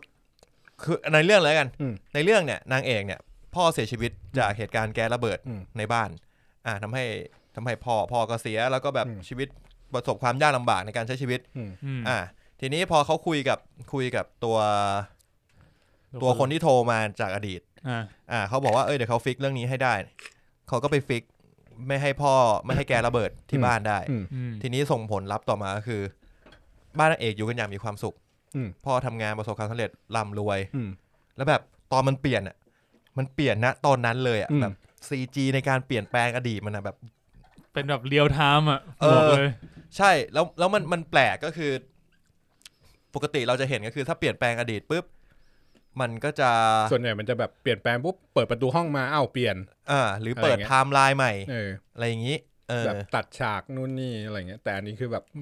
เห็นว่าเปลี่ยนโดยที่เจ้าตัวนางเอกก็รู้เลยว่าเปลี่ยนคือนางเอกก็จะมีนางเอกมันจะคล้ายๆเรื่องนี้มันคล้ายๆ X-Men Day of Future Past ที่ผมนึกออกที่พอเปลี่ยนแปลงอดีตปุ๊บบูเบอรีนก็คือยังจำเหตุการณ์ในไทม์ไลน์แรกได้อย่างเช่นอย่างเรื่องนี้คือเปลี่ยนแรกๆเปลี่ยนครั้งแรกที่เห็นเลยคือตอนที่เปลี่ยนให้ไปช่วยพ่อไปช่วยพ่อนางเอกไม่เปลี่ยนก่อนหน้านั้นอีกก่อนนั้นมีแล้วมันมีที่โทรศัพท์แรกที่โดนลากลงไปข้างล่างแล้วจุดไฟที่นางเอกมันที่มันยืนอยู่หน้าบันไดแล้วมีบันไดไฟขึ้นแต่นั้นกูก็ดูเปลี่ยนแล้วนะยังไงนะไอฉากที่มันนางเอกมันทุบกำแพงไปแล้วแล้วมันก็เดินไปตรงช่องนั้นถ้าที่เห็นว่ามีไฟลุกขึ้นมาแล้วไฟอยู่ตรงขั้นบันไดอยู่ไฟก็ขึ้นมาแต่นั้นก็แปลกเพราะว่าอันนั้นคือตอนดูครั้งแรกเราจะไม่รู้ว่ามันคือเปลี่ยนแต่พอตอนหลังพอเอามาเทียบกับ CG ทั้งหมดเราจะรู้นั่นคือทริกเกอร์ว่าปอดศาสตร์มันเปลี่ยนได้ทำลายมันเปลี่ยนเพราะแปลว่าตอนแรกยังไม่มีการแบบบันไดตรงนั้นยังไม่เคยโดนไฟเพราะว่ามันยังไม่เคยคุยโทรศัพท์เพราะว่าครั้งแรกปกติโอยังซุกเนี่ยโอยองซุกเนี่ยโทรไปมันจะโทรไปที่ร้านของชำถูกไหมแต่ว่าพอนางเอกมาเนี่ยมันกลายเป็นว่าโทรไปไม่ติดร้านของชำละใช่ติดมาที่นางเอกเพราะฉะนั้นไทม์ไลน์ก็เลยเปลี่ยนละพอเป้าปลายทางในการโทรเนี่ยมันเปลี่ยนมาที่นางเอกเนี่ยก็จะเกิดการเปลี่ยนไทม์ไลน์ครั้งแรกจริงครับเอาหนึ่งเคี้ยวอยู่แต่ตอนดูตอนแรกผมก็นึกคำเดียวที่มีสักคนหนึ่งพูดมาบอกว่านางเอกมึงจับเรื่องได้เร็วดีนะต้านเหมือนตอนนี้คือผมดูมาก่อนหน้านี้ก่อนที่จะมาดูด้วยกันผมดูมาถึงน่าจะถึง20 นาทีแรกก็คือถึงแบบเลยตอนที่ไฟไหม้บันไดอะไรไปแล้วเลยตอนที่นางเอกโทรกลับไปหาไม่ใช่ย้อนเวลาครั้งแรกแล้วนางเอกนี่คือภาคชินเฮใช่ภาคชินเฮที่แบบเจอพ่อแล้วคิมซอยอนตัวแถวเจอพ่อแล้วผมดูถึงตอนนั้นผมก็เลยรู้แล้วก็เลยรู้สึกว่าดูครั้งแรกแบบนางเอกมึงเข้าใจทำความเข้าใจกับชีวิตง่ายดีนะว่าแบบ เนี่ยเป็นเรื่องจากอดีตโทรศัพท์มึงมาจากอดีตเรื่องนี้ผมขอติอย่างนึงว่าเขาปูเรื่องไม่ค่อยดีใช่ปูช่วงแรกไม่ค่อยดีเหมือนไฟบังคับว่ากูต้องเข้าเรื่องตรงนี้เพราะว่าพอไปดูตอนหลังมันก็เห็นนะว่ามันมีทุกอย่างมันแพ็คอยู่แบบเยอะใช่เหมือนต้องแบบคือมันเข้าเรื่องเร็วมากมากเหมือนว่ามันเวลาไม่พอก็ด้วยแต่เวลาเรื่องนี้กำลังดีนะผมว่าถ้ามากกว่านี้มันจะน่าเบื่อแต่ว่าคือเหมือนแบบลงไปเจอรูปภาพของคนคนนึงเจอไดอารี่แล้วก็จับเรื่องราวได้เลยว่าไอคนที่กูคุยด้วยเนี่ยคือมึงแล้วมึงโทรมาจากอดีตโดยที่คนในอดีตเนี่ยก็คือคุณโอยองซุกโอยองซุกเป็นลูกสาวของหมอผีจริงๆไม่ใช่ลูกสาวเป็นลูกเลี้ยงเหมือนจะไม่ใช่ลูกสาวด้วยเพราะว่าแม่จริงๆของโอยองซุกตายไปแล้วแล้วก็อยู่กับแม่เลี้ยงที่เป็นหมอผีมาซึ่งแม่ก็ทำพิธีไล่ผีให้โอยองซุกทุกวันทุกคืนครับโอยองซุกก็สิ่งเดียวที่โอยองซุกทำได้และคลายให้รู้สึกดีขึ้นก็คือโทรไปคุยกับร้านที่ชื่อซอนมีเพื่อที่ร้านของชำเพื่อที่ให้เขาส่งเจลลี่แบร์มาครับส่งเจลลี่แบร์มาให้มันกินคลายเครียดคือเป็นเพื่อนทางโทรศัพท์แล้ววันนึงจะพัดจะผูวันนี้คือทำลายอดีตนะทำลายอดีตโอยองซุกโทรไปหาซอนมีปรากฏว่ามาติดเบอร์ของซอยอนที่ซอยอนอยู่ในอนาคตปี2020ใช่อยู่บ้านเดียวกันโอยองซุกโทรจากปี1999ตอนแรกก็มีการงงมึงโทรผิดปะเนี่ยไอ้เหี้ยก็ยังก็พยายามตะบี้ตะบันโทรจนซอยอนมันเริ่มผิดสังเกตว่าไอ้เหี้ยเบอร์เนี้ยมันมีอะไรไม่ปกติสักอย่างนึงมันก็เลยไปเจอรูปด้วยนี่ด้วยพวกหินที่ตัวยองซุกมันพูดออกมาระหว่างที่คุยด้วยอะไรเงี้ยแบบถามหาชอนมีถามนู่นถามนี่อะไรเงี้ยแล้วก็แบบคุยแล้วก็มีเรื่องบ้านเลขที่นู่นนี่อะไรเงี้ยซึ่งก็คือได้ข้อสรุปว่าเขาคือโอยองซุกที่อยู่ในปี1999อยู่ณบ้านเดียวกันกับที่ซอยอนอยู่นะเวลาเนี้ยแล้วก็โทรศัพท์เครื่องเดียวกันโทรมาหาและกลายว่าเป็นการสนทนากันจากอดีตไปสู่อนาคตกฎมันก็คือคนจากอดีตโทรมาได้แต่คนจากคนอนาคตโทรไปไม่ได้จริงๆโทรจากอนาคตเนี่ยเราไม่รู้เพราะหนังไม่ได้โชว์หนังไม่เคยพยายามทำให้เห็นยังไม่มีเพราะนางเอกไม่ได้พยายามจะโทรเลยใช่แล้วจากการที่นางเอกอ่านไดอารี่ของโอยองซุกก็ทำให้นางเอกเข้าใจว่าโอยองซุกเนี่ยถูกแม่ทำร้ายครับแล้วก็สิ่งเดียวที่ทางซอยอนซึ่งก็คือเป็นคนเหงาพ่อเสียชีวิตไปแล้วแม่เป็นเนื้องอกในสมองกำลังจะตายมือถือก็หายไม่มีเพื่อนไม่มีใครทำต้องมาอยู่ในบ้านชนบทเพื่อดูแลแม่ในโรงพยาบาลแห่งนี้ทำให้เหงาแล้วก็เลยได้พูดคุยกันทางโทรศัพท์มันกลายเป็นเพื่อนใหม่จริงๆมันมีเหตุผลที่ตัวนางเอกชอนยอนซอนยอนใช่ปะซอยอนซอยอนไม่ได้โทรกลับไปในอดีตมันเป็นเพราะว่าเครื่องนั้นมันไม่ได้โชว์เลขเว้ยมันไม่ได้โชว์เบอร์อะไรมันไม่ได้โชว์ calling number เพราะตัวนางเอกไม่รู้ว่าต้องโทรเบอร์อะไรมันเป็นเบอร์มันเป็นโทรศัพท์บ้านแบบยุคเก่าที่มันต้องหยิบจากแท่นใช่เป็นโทรศัพท์ไร้สายหยิบจากแท่นหน้าตาเหมือนกระดูกม้าแล้วมันไม่โชว์ calling number เพราะงั้นก็ไม่รู้เลยว่าต้องโทรกลับไปที่ใครแต่ทางอดีตมันรู้เพราะว่ามันกดเบอร์นี้แล้วหลุดไปที่อื่นใช่มันก็โทรเบอร์เดิมตลอดใช่เพราะฉะนั้นจริงๆแล้วโทรศัพท์เนี้ยมันจะโทรได้2ทางก็ได้แต่ด้วยความที่ไม่รู้เบอร์ก็เลยโทรไม่ได้ถ้าตามผมว่าเครื่องเนี้ยมันทำงานแบบเดียวเว้ยถ้ามึงโทรในปัจจุบันคืออนาคตแต่ถ้ามึงโทรในอดีตคือปัจจุบันก็คือไปต่ออนาคตอีกก็คือไหลไปเรื่อยๆนะใช่เพราะว่าตอนจบของเรื่องมันมีการโทรแล้วจากอนาคตมันบอกว่าอนาคตไม่อนาคตมันโทรกลับนะอันนั้นอนาคตมันก็เป็นคนรับเฉยๆไม่เหรออนาคตของมึงคือปัจจุบันหรืออนาคตปัจจุบันเพราะว่าตอนจบตอนจบเลยตอนจบคืออดีตโทรมาหาอนาคตไม่ใช่อนาคตกว่า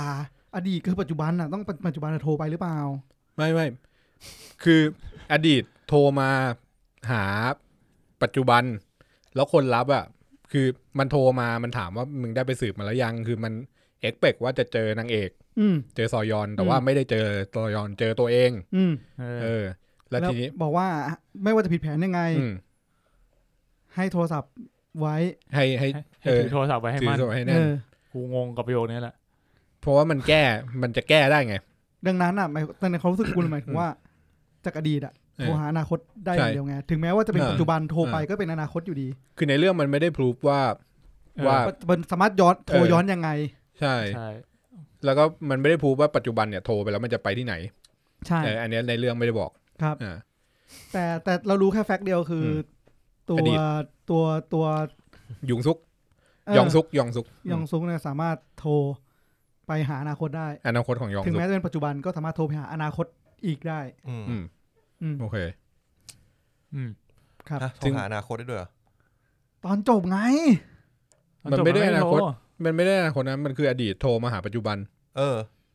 ตอนจบที่กูกอดูอีกรอบป่ะใช่อ๋อว่ะอดีตคือเมื่อที่เราดูไปเมื่อประมาณ 3-4 นาทีที่แล้วอดีตคือปี1999แล้วกันตัวแม่ปี1999โทรมาหา2020ถูกป่ะถ้า2020คุยกันบอกให้จับโทรศัพท์ไว้ให้มั่นใช่อดีตคือโทรมาก่อนที่แม่กับตำรวจจะมาที่บ้านโทรตอนนั้นมันจะมีแม่กับตำรวจจะมาที่บ้านใช่คือโทรมาก่อนหน้านั้นคือก่อนหน้าฉากนั้นอ่ะมันโทรมาเจอว่ะใช่เจอ2020แล้วพอตอนมันคุยกันปุ๊บอ่ะแล้วมันก็จะเป็นฉากต่อไปคือมันเปิดประตูเจอแม่กับตำรวจคือคุยโอเคเข้าใจละคุยกับ2020อยู่ว่ะทีนี้พอมันคุยกันอย่างนั้นได้มันก็จะทำไอ้นี่ได้ time pincher attack นี่ถ้าเกิดไอ้แบบตัวปัจจุบันสัตว์ว่ะใช่ถ้าตัวปัจจุบันอ่ะก็ต้องรู้เบอร์แล้วว่ะตัวปัจจุบันรู้เบอร์เพราะมันสามารถตัวปัจจุบันโทรไปต่อได้ก็จะไปคุยกับอนาคตน่าจะไปคุยกับเครื่องนี้ในอนาคตโดยที่ไม่รู้สักคนนึงรับ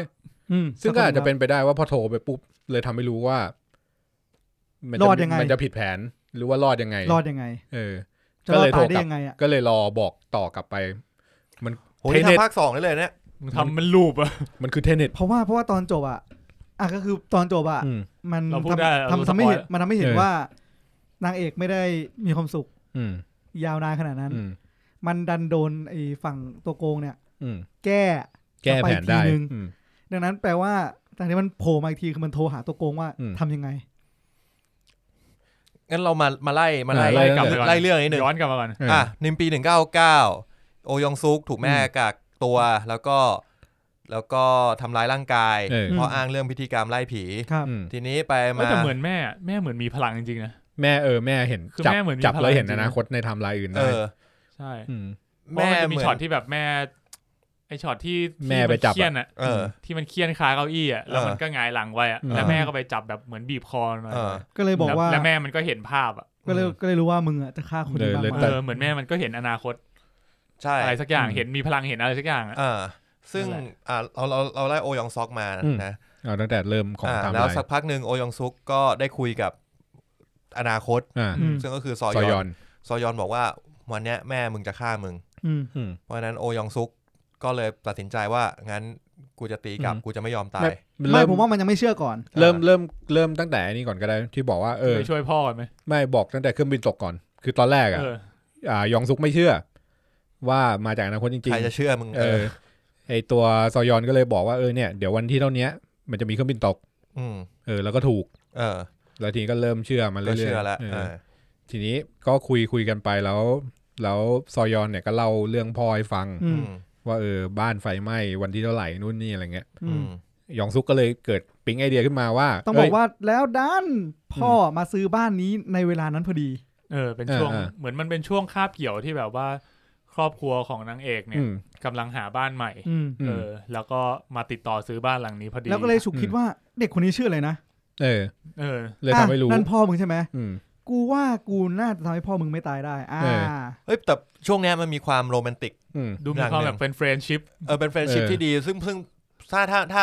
เขาจะทำหนังฟีลกู๊ดเขาก็ทำจากตรงนี้ได้แต่ว่าเรื่องนี้มันมีหลายอารมณ์เลยรู้สึกว่ามันเป็นทริลเลอร์ที่ดีเพราะว่ามันเริ่มที่ตัวยองซุกเนี่ยไม่ได้เป็นฆาตกรโรคจิตจะเป็นผู้ถูกกระทำเป็นเหยื่อใช่เป็นเหยื่อแล้วมันค่อยๆแบบสไปรัลเขาไปเรื่อยจนเขากลายเป็นคนโรคจิตแบบนั้นนะแต่ผมจำได้ในใจผมอะจังหวะแรกที่นี่มันช่วยพ่อนางเอกกลับมาได้อะคิดในใจชิปหายแล้วมึงมันจะเป็นบุญคุณไม่หรอกคือแบบมันถ้าในความรู้สึกผมอะมันเป็นการกระทำฝ่ายเดียวอะผมไม่สามารถทำให้อีกฝ่ายหนึ่งไม่พอใจได้เพราะเขากุมอำนาจทุกอย่างอะ อันนี้คือผมแบบในตอนนั้นคือนางเอกก็ยังไม่ได้ตระหนักถึงเรื่องนี้ด้วยซ้ำคือเหมือนรู้ตัวแล้วว่าพอการกระทำของยองซุกแม่งเปลี่ยนแปลงอนาคตได้การว่าเขาทำอะไรในอดีตเพื่อเปลี่ยนแปลงอนาคตก็ได้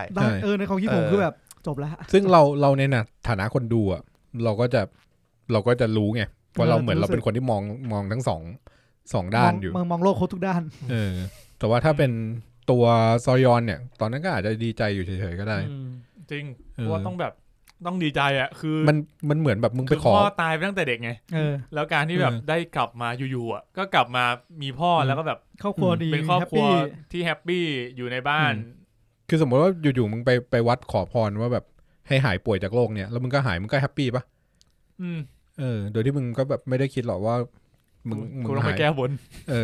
อะไรเงี้ยแล้วความซวยมันก็มาตรงที่ว่าพอเขาเริ่มมีความสุขเขาไม่ได้มีเวลาให้ยองซุกเหมือนเดิมใช่ซึ่งมีครอบครัวก็เอาเวลาไปให้ครอบครัวนั่นนี่ซึ่งมันเริ่มสร้างปมในใจแล้วมันก็เริ่มสร้าง leverage ของยองซุกแล้วก็ด้วยความที่ตัวยองซุกคือตอนแรกมันเริ่มที่เท่ากันทั้งสองคนเป็นคนที่ครอบครัวแย่ทั้งคู่ดิสฟันทางนอกแล้วทีนี้พอเป็นเพื่อนกันก็สนิทกันตรงนี้แล้วทีนี้มีคนหนึ่งยอมเสี่ยงชีวิตตัวเองไปเปลี่ยนให้ชีวิตอีกคนดีขึ้นก็อย่างที่เห็นแหละว่ากลับมาก็คือโดนแม่ทำร้ายใช่คือหนีออกจากบ้านไปแล้วแม่จับเคี่ยนซึ่งยอมขนาดนั้นอะแล้วอีกฝั่งคือชีวิตแฮปปี้แล้วก็ลืมทิ้งคนนี้ไปอะมันเหมือนมันก็ justify motivation ของคนนี้ได้ในระดับหนึ่งว่าแบบมันไม่ได้เลวเพราะมันเลวครับมันมีจริงๆความโกรธความเกลียดตรงนี้ขึ้นอยู่มีอาการทางจิตอยู่แล้วด้วยตั้งแต่ตอนแรกที่พูดถึงว่าเหมือนเคยอยู่โรงพยาบาลจิตเวชดูไม่ปกติแล้วมันไปยังไงต่อตอนนี้ก็คือช่วยพ่อกลายเป็นช่วยพ่อเอฟเฟกต์ตอนช่วยพ่อแล้วย้อนเวลาแบบได้ปุ๊บทีนี้มันก็เริ่มสนิทกันอันนี้มันพอเริ่มมีประเด็นขัดใจกันบางอย่างทีนี้มันก็เหมือนทางก็เลยกินจริงมันเหมือนเพื่อนกันแต่หัวเริ่มอาการจิตเวชเริ่มจิตเภทเริ่มกลับมาแบบกูอุตส่าห์ช่วยพ่อมึงนะกูอุตส่าห์ช่วยมึงนะไม่ใช่ช่วยพ่อมึงแบบช่วยมึงทีนี้ทางตัวซอยอนก็น่าจะรู้สึกเป็นห่วงเหมือนกันก็เลยไปหานู่นหานี่อ่านเรื่องเกี่ยวกับประวัติศาสตร์ของโอยองซุกเขาก็ค้นพบว่าณไทม์ไลน์ในปี 2020 ณตอนนั้นน่ะถ้าปล่อยให้อดีตมันเดินหน้าตามปกติเนี่ยจะโดนแม่โอยองซุกจะโดนแม่ฆ่าตายเรื่องความเป็นห่วงเพื่อนใช่ก็เลยโทรไปบอกว่าเดี๋ยวแม่มึงจะฆ่ามึงคืนนี้ให้ระวังเพราะนั้นแม่มันที่ตอนนั้นจะฆ่าเพราะว่าอย่างที่เพชรเล่าไปเมื่อกี้คือมันสัมผัสได้ว่าโอยองซุกเนี่ยอนาคตจะฆ่าคนมากมายก็ตัดสินใจจะฆ่าลูกเลี้ยงทิ้งแม่งแบบการตัดสินใจนิดเดียวจริงอ่ะที่มันเปิดเว็บเซิร์ชเนี่ยแล้วก็กลับไปบอกทีเรื่องนี้มึงไม่เห็นว่าทำไมที Star Wars มึงด่า Star Wars ทำไมนะตอนไหนที่มันจะฆ่าใครมันจะเป็นการสปอยจะมีสปอย Star Wars แป๊บนึงนะครับโอเคฆ่าตัวไหนฆ่าตัว H ป่ะที่ลุคสกายวอล์กเกอร์ฆ่าลูกฆ่าเลไม่ใช่ฆ่าไคโรเลนน่ะเหมือนกันเลยสัมผัสได้ว่าไคโรเลนจะเป็นตัวโกงกูไม่ได้ว่าอะไรฉากนั้นโอเคจบไม่แล้วเนี่ยในเทอมในทั้งหมดเนี่ยมันเลยกลายเป็นว่าจริงๆแล้วอ่ะตัวนางเอกเป็นคนครีเอทฆาตกรโรคจิตคนนี้ขึ้นมาเองไม่ใช่จุกถ้าถามเขาสกูอ่ะไม่ใช่กูแม่มันใช่แม่มันถ้าวันนั้นแม่มันไม่ทำก็ไม่เป็นไรปะไม่แต่โอเคอันนั้นใช่คือในมองในแง่นะแต่ว่าถ้าในแง่แบบเห็นกับตัวหน่อยเลยนะคือถ้านางเอกไม่โทรไปบอกอ่ะไอ้นั่นก็ตายก็จบนึกออกปะถ้ามันจบจริงๆนะมันจะจบตรงนั้นเลยเพราะว่าจบแบบจบเลยทำลายมันผ่านไปแล้วอ่ะใช่แล้วแม่ของยองซุกอ่ะก็โดนจับขังคุกตลอดชีวิตแล้วทุกอย่างหายนะทั้งหมดเนี่ยจะอยู่ตรงนั้นแต่ว่านางเอกไปบอกแต่ก็ไม่แน่นะเว้ยเรื่องนี้มันกูว่ามันไม่แม่งเหมือนแบบว่าอดีตแม่งเปลี่ยนได้ทุกเมื่อคือมันไม่ใช่แบบว่าการที่บอกว่าถ้านางเอกไม่ทำอะไรเลยมันอาจจะไม่เปลี่ยนก็ได้แต่จริงๆแม่งเหมือนกับไทม์ไลน์ของเรื่องเนี้ยแม่งแบบตีคู่กันไปเลยมันซ้อนมาอยู่แล้วว่าซ้อนแบบตีคู่ไปเลยว่าสมมตินางเอกไม่ทำอย่างนี้แต่ถ้าเกิดว่าไอ ยองซุกเนี่ยตัดสินใจทำอะไรบางอย่างปุ๊บแม่งอาจจะส่งผลกับอนาคตทันทีเลยใช่คือมันทันทีขั้นแบบเห็นเลยขั้นที่แบบผมอันนี้แหละคือสิ่งที่ผมจะบอกคือในความรู้สึกผมอ่ะการที่มันมีอะไรที่มันจะเปลี่ยนแปลงการตัดสินใจในมุมมองผมนะมันควรจะเกิดขึ้นจนเสร็จก่อนที่จะมาถึงเราตั้งแต่ตอนที่ผมคุยหรือพูดประโยคนั้นออกไปถ้าจะให้เข้าใจได้ยกตัวอย่างได้ไหมถ้ามุดตัวอย่างคือเหมือนตอนผมวางโทรศัพท์อ่ะทุกอย่างมันจะเปลี่ยนแล้วมันควรจะเปลี่ยนจนถึงสิ่งที่ผมทำลงไปได้อ่ะมันไม่ควรจะแบบว่าสมมุติว่าผมโทรไปบอกว่าเฮ้ยยังไงดีวะผมรู้แล้วคุณมีนเนี่ยมองว่าเวลาเป็นเส้นมีเดฟ2 คนอันนี้เดี๋ยวแป๊บนึงเอางี้ดีกว่าผมรู้แล้วสมมุติผมโทรศัพท์ไปบอกไอ้ตั้นในอดีตได้ผมบอกตั้นว่าตั้นฝากซื้อพิซซ่ากล่องนึงเพราะว่าวันเนี้ยสมมติว่าผมโทรจากวันที่20บอกว่ามาในวันที่10บอกว่าตั้นซื้อพิซซ่ากล่องนึงให้วันนี้นะให้ในวันที่10แปลว่ามึงอ่ะควรจะต้องเดินไปแล้วซื้อพิซซ่ามาหมายถึงว่าสิ่งที่ผมเห็นอ่ะก็จะเห็นว่าโอเคมันมีซากพิซซ่าเหลืออยู่เมื่อ10 วันที่แล้ว1 กล่องที่นี่แล้วตั้นบอกว่าระหว่างที่ตั้นอ่ะกำลังเดินไปซื้อของตั้นบอกว่าไอ้เหี้ยกล่องเดียวมันจะพอแดกเหรอวะตั้นก็จะไปซื้อมา2 กล่องในความรู้สึกผมอ่ะคือก่อนที่มันจะมาถึงปัจจุบันอ่ะคุณควรจะแบบ expect ว่าตรงนี้มี2 กล่องแปลว่าในวันที่ผมเปิดประตูปุ๊บอ่ะผมต้องเห็น2 กล่องแล้วเพราะทุกอย่างมันผ่านมาแล้วมึงก็ตัดสินใจไปแล้วไม่ใช่พอผมบอกว่าอย่างนี้ปุ๊บแล้วไอ้ตั้นบอกว่ากูว่าสัก2 กล่องดีกว่าวะแม่งกินไม่พอแล้วอยู่ดีกล่องนึงผมมาปิ้งอ่ะอันนี้ได้ผมไม่อินไม่แต่ว่ามึงมองว่ามันเป็นทฤษฎีแบบเส้นไทม์ไลน์เดียวนึกออกเนี่ยอันนี้ถึงบอกว่ามันเป็นเรื่องใหม่ของการเปลี่ยนแปลงอดีตหรืออนาคตในหนังเรื่องนี้ไม่รู้มีเรื่องอื่นทำมั้ยนะแต่ผมเพิ่งเคยเห็นผมว่าเรื่องนี้แม่งสนุกตรงที่คุยสนุกตรงที่มันแบบมันมีเรื่องเวลาที่และการเล่นกับเวลาเข้ามาเกี่ยวที่มีนมองอ่ะที่มีนมองเส้นแบบเทเน็ตคืออะไรที่มันเกิดขึ้นแล้วมันเกิดขึ้นแล้วอะไรแต่เนี้ยสิ่งที่แต่อันเนี้ยคือมันเปลี่ยนนอกจากมันเปลี่ยนแปลงความเป็นจริงที่ผ่านมาด้วย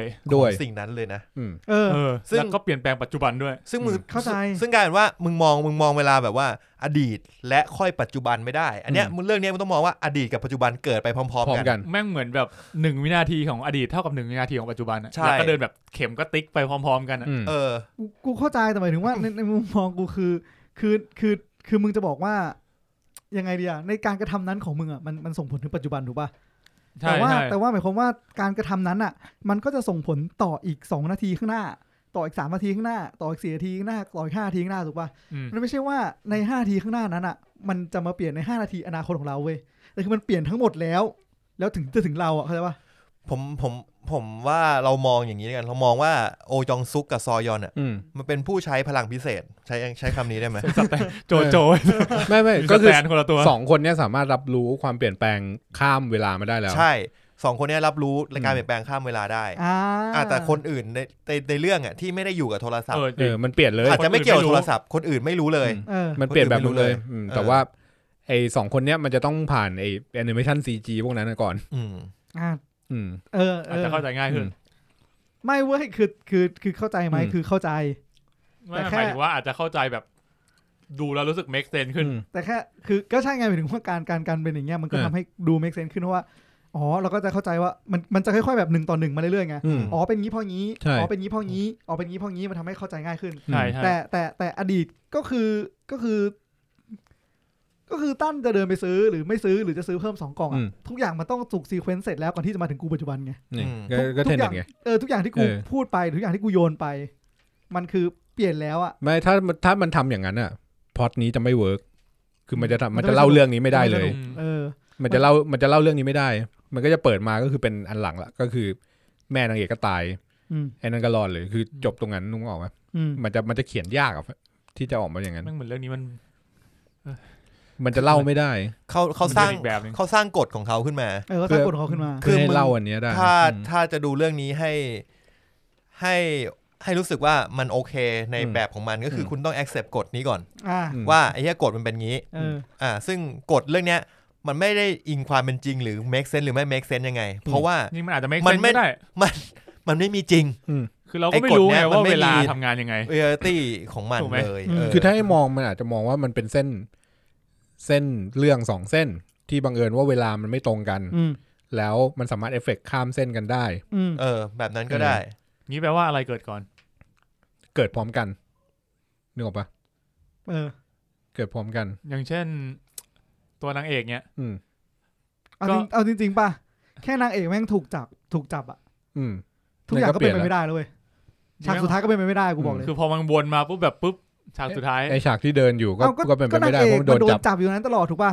แล้วใครจะเป็นคนที่โทรบอกมึงว่าแม่มันจะฆ่ามึงถ้าเกิดว่ามันถูกจับมาตลอดใช่ไงกูก็เลยมองว่าแม่งเป็นแบบมันเป็นซีเควนซ์เหมือนเวลามาเดินไปคู่กันมากกว่ามันไม่ได้แบบว่าย้อนกลับไปแล้วมันก็จะเปลี่ยนไปเรื่อยๆคือมันไม่ได้เหมือนกับว่าจริงๆแล้วมันไม่ได้มีการเปลี่ยนไทม์ไลน์แต่มันเป็นไทม์ไลน์ที่มันมีเรื่องพวกนี้อยู่ในเส้นมันของมันอ่ะคือพอมาถึงตอนจบอะแม่งพอถึงตอนจบเป็นอย่างนั้นอะมันถ้าแบบผม accept ทุกอย่างในเรื่องเนี้ยคือผมก็ accept ทุกอย่างในเรื่องนี้ตลอดแหละว่าก็คือทุกอย่างโอเคจบแต่หมายถึงว่าถ้าพูดถึงว่าอะไรที่เกิดขึ้นได้บ้างอะคือแค่ถ้าเปลี่ยนแปลงอนาคตโดยการที่จับนางเอกมาไว้ตรงนั้นอะมันก็จบแล้วอะคือเรื่องทั้งหมดที่ผ่านมามันเกิดขึ้นไม่ได้เพราะว่ามันโทรไม่ได้เพราะมันโทรไม่ได้แล้วนางเอกก็จะรับไม่ได้มันจะโทรไม่ได้ตั้งแต่แรกใช่จะโทรไม่ได้ตั้งแต่แรกอันนี้คือสนามผมก็จบแล้วเลยบอกถ้าเรามองว่ามันเป็นเส้นเดียวกันเลยบอกว่ามันเป็นเส้น2เส้นของมันอ่ะคือเส้นนางเอกก็จบตรงนั้นก็คือแม่หายแล้วก็เดินคนเดียวคืออาจจะไม่ได้โดนจับส่วนเส้นของยองซุกเนี่ยก็จะเป็นอีกเส้นหนึ่งที่รอดไม่ได้แต่ทั้งหมดเนี่ยกูอธิบายทุกอย่างตามที่ตั้นบอกคือเขามีกฎของเขาแล้วเรา follow ไปนั้นแล้วสนุกไม่สนุกค่อยว่ากันซึ่งหนังมันก็สอนสนุกคือเราเอากฎที่อะไรเมื่อกี้ที่ผมพูดออกไปโยนทิ้งไปให้หมดแล้วมันสนุกใช่ก็ follow ตามหนังไปเพราะอย่างที่บอกคือคนอื่นนอกจาก2คนเนี่ยก็ไม่รู้นะอย่างเช่นตอนที่ลุงขายสตรอเบอรี่ชื่ออะไรจำไม่ได้แล้วซองโฮที่แบบลุงหายไปลุงโดนฆ่าในไทม์ไลน์ของปี99ก็กลายเป็นว่าแบบพอมาถึงปีปัจจุบันปุ๊บก็มีแค่ตัวนางเอกที่รู้ว่าอ้าวลุงหายไปไหนมีตัวตนส่วนพ่อแม่ก็แบบไม่รู้ลุงไหนไม่รู้จักแม้จริงๆแม้กระทั่งตัวนางเอกเองอ่ะก็มันมีแค่จิตใจนางเอกความทรงจำนางเอกที่ข้ามเวลาได้แต่ร่างกายเนี่ยก็เปลี่ยนตามผลการเปลี่ยนนั้นเหมือนกันใช่ถ้าช่วงมีความสุขเขาผมยาวช่วงเขาอมทุกข์เขาก็ผมสั้นแผลเป็นที่ขึ้นอะไรเงี้ยแผลหายแผลมาแล้วแบบแผลขึ้นก็เจ็บปวดนะตอนนั้นเลยคือเหมือนมันทั้งที่มึงเจ็บมาเมื่อ20ปีที่แล้วใช่มันเหมือนอยู่คนละบรันกันอ่ะแล้วมันแบบเอาโค้ดมาแอพพลายอีกบรันนึงอ่ะจริงเพิ่งอัปเดตแต่ว่าครับเหมือนแบบเพื่อนเดเวลลอปเปอร์วะ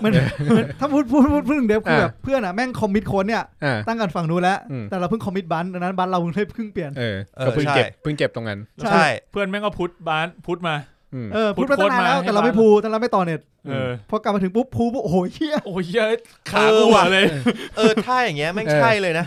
ใช่อะไรวะมอเป็นกิจสรุปนะครับก็คือเป็นคนนี้ไม่เขาที่เขาไม่รู้จักก็คือเข้าใจคือร่วมกับเป็นโปรแกรมเมอร์เนี่ยเอาอธิบายง่ายๆก็คือมันมีเส้นเวลาแล้วทีนี้ถ้าเกิดว่าเส้นไหนใช้ศัพท์โปรแกรมเมอร์หน่อยก็คือคอมมิตก็คือมีการทำอะไรสักอย่างแก้อะไรสักอย่างเนี่ยในตรงนั้นเนี่ยมันจะค่อยๆเอาผลที่เปลี่ยนไปอันนะมาแอพพลายเข้ากับเส้นเวลาอีกเส้นนึงคือด้วยคือเราจะค่อยๆอัปเดตตามเวลาเราทุกคนจะอัปเดตตามเวลาเราถึงอนุจะอัปเดตเมื่อนานมาแล้วก็ตามแต่เราจะอัปเดตตามเวลาเราผมเลยบอกว่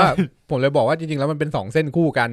เพราะว่าในเวลาที่ฝั่งนี้อัปเดตเนี่ยมันเป็นเวลาเดียวกันกับที่ฝั่งนี้จะเอาไปอัปเดตด้วยเฮ้ยพอพูดเป็นบันแม่งชัดจริงว่ะใช่เหมือนพอกูพูโค้ดไปปุ๊บอะไอ้เหี้ยโค้ดที่กูโดนแก้โค้ดที่เพื่อนคอมมิตมามันก็เป็นโค้ดในอดีตใช่ไม่เราต้องทิ้งคำว่าเส้นนี้คืออดีตไปคือไอ้2เส้นเนี้ยมันพร้อมกันมองว่าแต่ว่าอันเนี้ยปี99อันเนี้ย20ไอ้99คือเดฟ20คือโปรดักชั่น ทีนี้พอเดฟแก้ปุ๊บแล้วเหมือกปุ๊บเนี่ยมันเข้าโปรดักชั่นอย่างเดียวมันเหมือกเข้าในจังหวะเดียวกันสมมุติมีแค่2ไคลเอนมึงจะได้ไม่ต้องงงมันเหมือกเข้าในจังหวะนี้เหมือนกันคือเวลาเดียวกันแหละเพียงแค่ว่าอันเนี้ยเส้นเนี้ยเดินอยู่ใน99เส้นนี้เดินอยู่ใน20ต้องขออภัยคุณผู้ฟังที่ไม่ได้เป็น developer ด้วยกำลังคิดอยู่ว่าจะอธิบายแบบไม่ใช่เดฟยังไงว่าเราเข้าใจคือกูกำลังจะถามว่าจริงๆเรื่องนี้มันเล่าเรื่องดีนะดีคือกูกำลังคิดว่าต่อให้มึงเป็นคนที่ดูหนังแล้วไม่ค่อยเข้าใจแต่ว่าผมว่าเขาน่าจะเข้าใจเรื่องนี้คือถ้าดูเรื่องกิจเหรอไม่ใช่เรื่องกิจเรื่อง The Call คือถ้าดูธรรมดาผมว่าเขาก็เข้าใจว่าดูตามที่มันเล่าตามที่มันเล่าใช่คุยกันปุ๊บไอคนในอดีตทำอะไรสักอย่างส่งผลในอนาคตเข้าใจแค่นี้จริงพอแล้วใช่ใช่เราเริ่มมึนเพราะเราเริ่มหาเงื่อนไขของมันว่าอยากรู้ไงว่าโลกนี้มันทำงานยังไงมันเป็นความฉุกของผมเองที่ผมรู้สึกว่า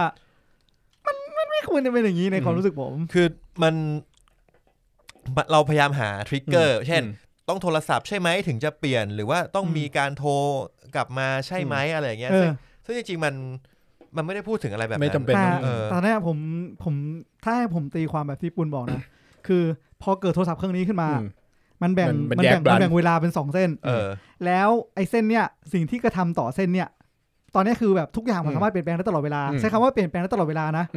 คือไม่ได้มีอะไรที่ต้องแบบไปทิกเกอร์ฝั่งนู้นไงคือต่อจากเนี้ยเราไม่มีทางรู้ว่าบันนี้ไม่มีทางรู้แล้วไม่ถึงว่าเส้นเวลาของนางเอกจะไม่มีทางรู้แล้วว่าเส้นเวลานั้นอ่ะมันจะเปลี่ยนเมื่อไหร่เราจะรู้ได้แค่ว่าเมื่อสมมติว่าเมื่อ1ปีที่แล้วแล้วกันสมมติเมื่อ1ปีที่แล้วอ่ะมันเคยมีเปลี่ยนแปลงอะไรเรามีแค่นั้นแต่เราจะรับรู้ก็ต่อเมื่อฝั่งนู้นมีการเปลี่ยนแปลงและอีก1ปีผ่านมามันถึงจะเปลี่ยนเราด้วยใช่ดังนั้นถ้าเรายังเดินไปไม่ถึง1ปีหลังจากที่ฝั่งนู้นได้เปลี่ยนแล้วเราจะไม่มีทางรู้อันนี้คือสิ่งที่ผมคิดว่าผมจะอธิบายผมทำได้แค่นี้จริงๆเอาเป็นว่านั่นแหละเมื่อเราอธิบายไปแล้วแล้วถ้างงก็ดูตามที่เรื่องมันเล่าใช่เราจบเรื่องเวลาไปเท่านี้จริงๆเรื่องนี้มันมี2ประเด็นในเรื่องที่แฝงไว้ต่อเนื่องก็เรื่องนึงเราพูดไปแล้วล่ะก็คือเรื่องของการที่คนนึงถูกกระทำจนมัน break down จนมันกลายเป็นอะไรที่แย่ซึ่งเรื่องนี้สื่อแบบตรงไปตรงมามากแล้วก็อีกเรื่องนึงก็คือเรื่องของความรักของพ่อแม่ครับซึ่งอันนี้จริงๆก็เอาจริงๆก็ใส่มากำลังโอเคมีกลิ่นเกาหลีหน่อยๆแอบฝืนๆนิดนึงแต่ว่าก็โอเคจริงๆเรื่องนี้ว่ามีความเศร้าด้วยนะเรื่องที่พ่อนางเอกตายจังหวะเรามาถึงตรงนี้กันยังนะตรงไหนเรามาได้เลยตอนนี้เราอยากไปไหนไปเลยก็คือมันจะมีก็คือตอนที่ตอนเนี้ยพ่อกลับมาแล้วชีวิตดีแล้วใช่ไหมก็คือทำให้ตอนนี้เกิดความคาบแคลงใจแต่อันนี้ผมรู้สึกว่าไอการที่2ฝั่งหมายถึงว่าฝั่งยองซุกอ่ะไม่พอใจนางเอกผมว่าจริงๆอันเนี้ยมันเป็นเบาๆเองผมรู้สึกว่าความรู้สึกผมมันเป็นแค่อะไรเบาๆเองนะแต่ที่มันหนักคือนางเอกดันไม่อะไรนะดันไม่ด่าเรื่องลุงซองโฮดันไม่ช่วยหรืออะไรสักอย่างอ่ะนี่ไงเขาก็ช่วยไงบอกว่าเดี๋ยวแม่จะฆ่าเธอก็ใช่ถ้ามองว่าแบบก็เนี่ยพอตัวยองซุกในอดีตด้วยพอมันพลิกกลายเป็นว่าไม่ตายกลายเป็นมาฆ่าแม่พอฆ่าแม่ปุ๊บกลายไปเจอซีเควนซ์ของการที่ลุงซองโฮมาเจอกับฆ่าต่อไปเรื่อยๆมาเจอศพแม่ก็พอฆ่าซองโฮเนี่ยมันกลายเป็นว่ามันไปทำให้คนหนึ่งที่มีความสำคัญต่อชีวิตมันอ่ะหายไปต่อชีวิตนางเอกใช่นางเอกคือซอยอนหายไปซึ่งตรงเนี้ยมันก็ไม่พอใจพอไม่พอใจมันก็เริ่มเลิกตัดสินใจว่าจะ drop ทิ้งจะไม่คุยแล้วเพราะว่าอีนี่เริ่มโรคจิตแล้วพอสิ่งที่มันกระทำเนี่ยมันกลายเป็นว่ามันต่อยอดไปสู่จุดไคลแม็กซ์ของเรื่องที่ฝั่งซอยอนเนี่ยมันก็คือกูก็โรคจิตแล้วกูบ้าละกูต้องการจะฆ่าทั้งตระกูลเลยจุดนั้นไปแล้วแล้วก็อีกอย่างนึงคือเป็นความบังเอิญของช่วงเวลานั้นด้วยที่ตัวพ่อกับตัวนางเอกในตอนเด็กก็กลับมาติดต่อเพื่อขอซื้อบ้านหลังนี้จะคุยเรื่องบ้านเป็นช่วงเวลานั้นเลยซึ่งถ้าเกิดมองในไทม์ไลน์ที่บอกว่าตัวโอยองชุกชื่อเรียกอะไรโอยองซุกโดนฆ่าสมมติตอนที่ถ้าโอยองซุกโดนฆ่าใช่ไหมแม่โดนจับก็แปลว่าบ้านก็พ่อก็จะสามารถซื้อบ้านได้โดยที่แบบไม่มีปัญหาแต่กลายเป็นว่าแม่โดนฆ่าปุ๊บไอ้นี่ อยู่บ้านคนเดียวมาในวันที่ไอ้นี่ต้องการมาซื้อก็เลยแจ็คพอตหนักเข้าไปอีกแจ็คพอตหนักเข้าไปอีกซึ่งอันนี้ถ้าใครดูก็จะรู้แล้วว่าไอ้ความสุขที่นางเอกมีในช่วงกลางๆเรื่องมันจะอยู่ไม่นานมันแป๊บเดียวคนที่กำลังดูอยู่ถึงตอนที่นางเอกกำลังมีความสุขอยู่ก็จะรู้ได้ว่าความสุขที่มึงกำลังอยู่นะไม่นานแน่นอนถ้าเรารู้แล้วว่ามันอดีตปัจจุบันเปลี่ยนแปลงด้วยอดีตได้แค่เห็นฟอนต์ของเดอะคอเนี่ยก็รู้แล้ว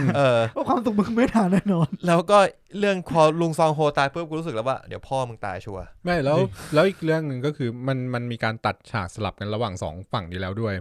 คือเราตอนแรกมันก็ตัดสลับกันถูกปะเราก็จะเห็นว่ามันก็ชีวิตก็แย่พอๆนะพอชีวิตนางเอกดีขึ้นอ่ะมันมีการตัดสลับว่าเนี่ยชีวิตนางเอกดีแล้วก็ตัดกลับมาที่ทางนี้ที่แบบแย่ลงอีก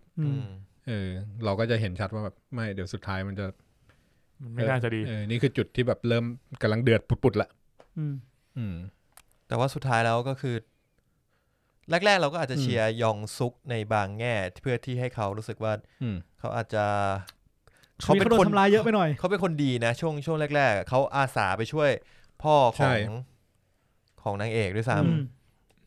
มันเป็นตัวละครที่ดูเป็นคนนึกออกป่ะคือพอเรามีเพื่อนใช่ป่ะเราก็แบบอยากจะช่วยเพื่อนแล้วสุดท้ายพอช่วยเพื่อนปุ๊บกลายเป็นว่าไอ้เชี่ยนี้แม่งกูช่วยมึงได้ดีแล้วสุดท้ายมึงแบบไม่มาคุยอะไรกับเราเลยมันก็ต้องมีโกรธมันก็สะท้อนความเป็นมนุษย์ได้ชัดดีมันไม่ใช่พ่อพระอย่างที่เรื่องนั่นบอก Devil All the Time ไม่ใช่แล้วก็มักลุกควีนแกมบิทมันนี่ด้วยนะมันสถานการณ์มันบังคับให้เขาต้องลงมือฆ่าด้วยนะไอ้ศพแรกก็คือตัวแม่ศพ2ก็เหมือนกันศพ2ก็สถานการณ์บังคับใช่ไหมศพแรกผ่านไปศพ2ศพ3ค่อยๆผ่านไปคือศพแม่มันเป็นไฟแบบป้องกันตัวเรียกว่าป้องกันตัวไหมไม่หรอกไม่แค้นแหละพอมันไม่ใช่แม่จริงด้วยว่ามันแบบแค้นมันอยากทำอยู่แล้วเอาจริงแม่จริงถ้าโดนอย่างนี้ทั้งชีวิตก็ไม่ไหวคิดหนักคือแต่ว่ามันก็เป็นไฟที่แบบถ้าไม่ทำก็คือตายจริงอย่างเงี้ยทีนี้มันเลยทำให้เป็นจุดที่แบบเลยข้ามเส้นมันทำอะไรไม่ได้แล้วตอนนั้นเป็นจุดที่ข้ามเส้นมาแล้วทีนี้ศพที่2คือลุงถูกปะลุงเนี่ยคือถ้าไม่ทำก็โดนจับไม่ทำก็โดนจับ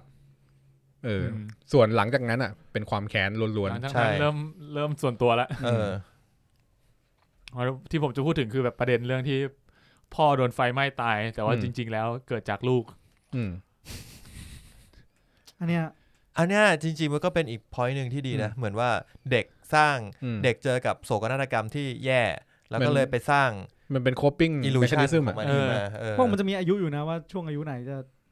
เกิดเหตุการณ์แบบนี้แบบมันจะมีช่วงอายุนึงจำไม่ได้ว่าหลังกี่ปีคือช่วงนั้นอาจจะเป็นจำความจริงอะไรพวกเนี้ยนี่คือการ inception แบบนึงใช่แล้วคุณคิดดูดิคนที่รู้ความจริงเรื่องนี้คือใครแม่คือแม่ที่โดนลูกเก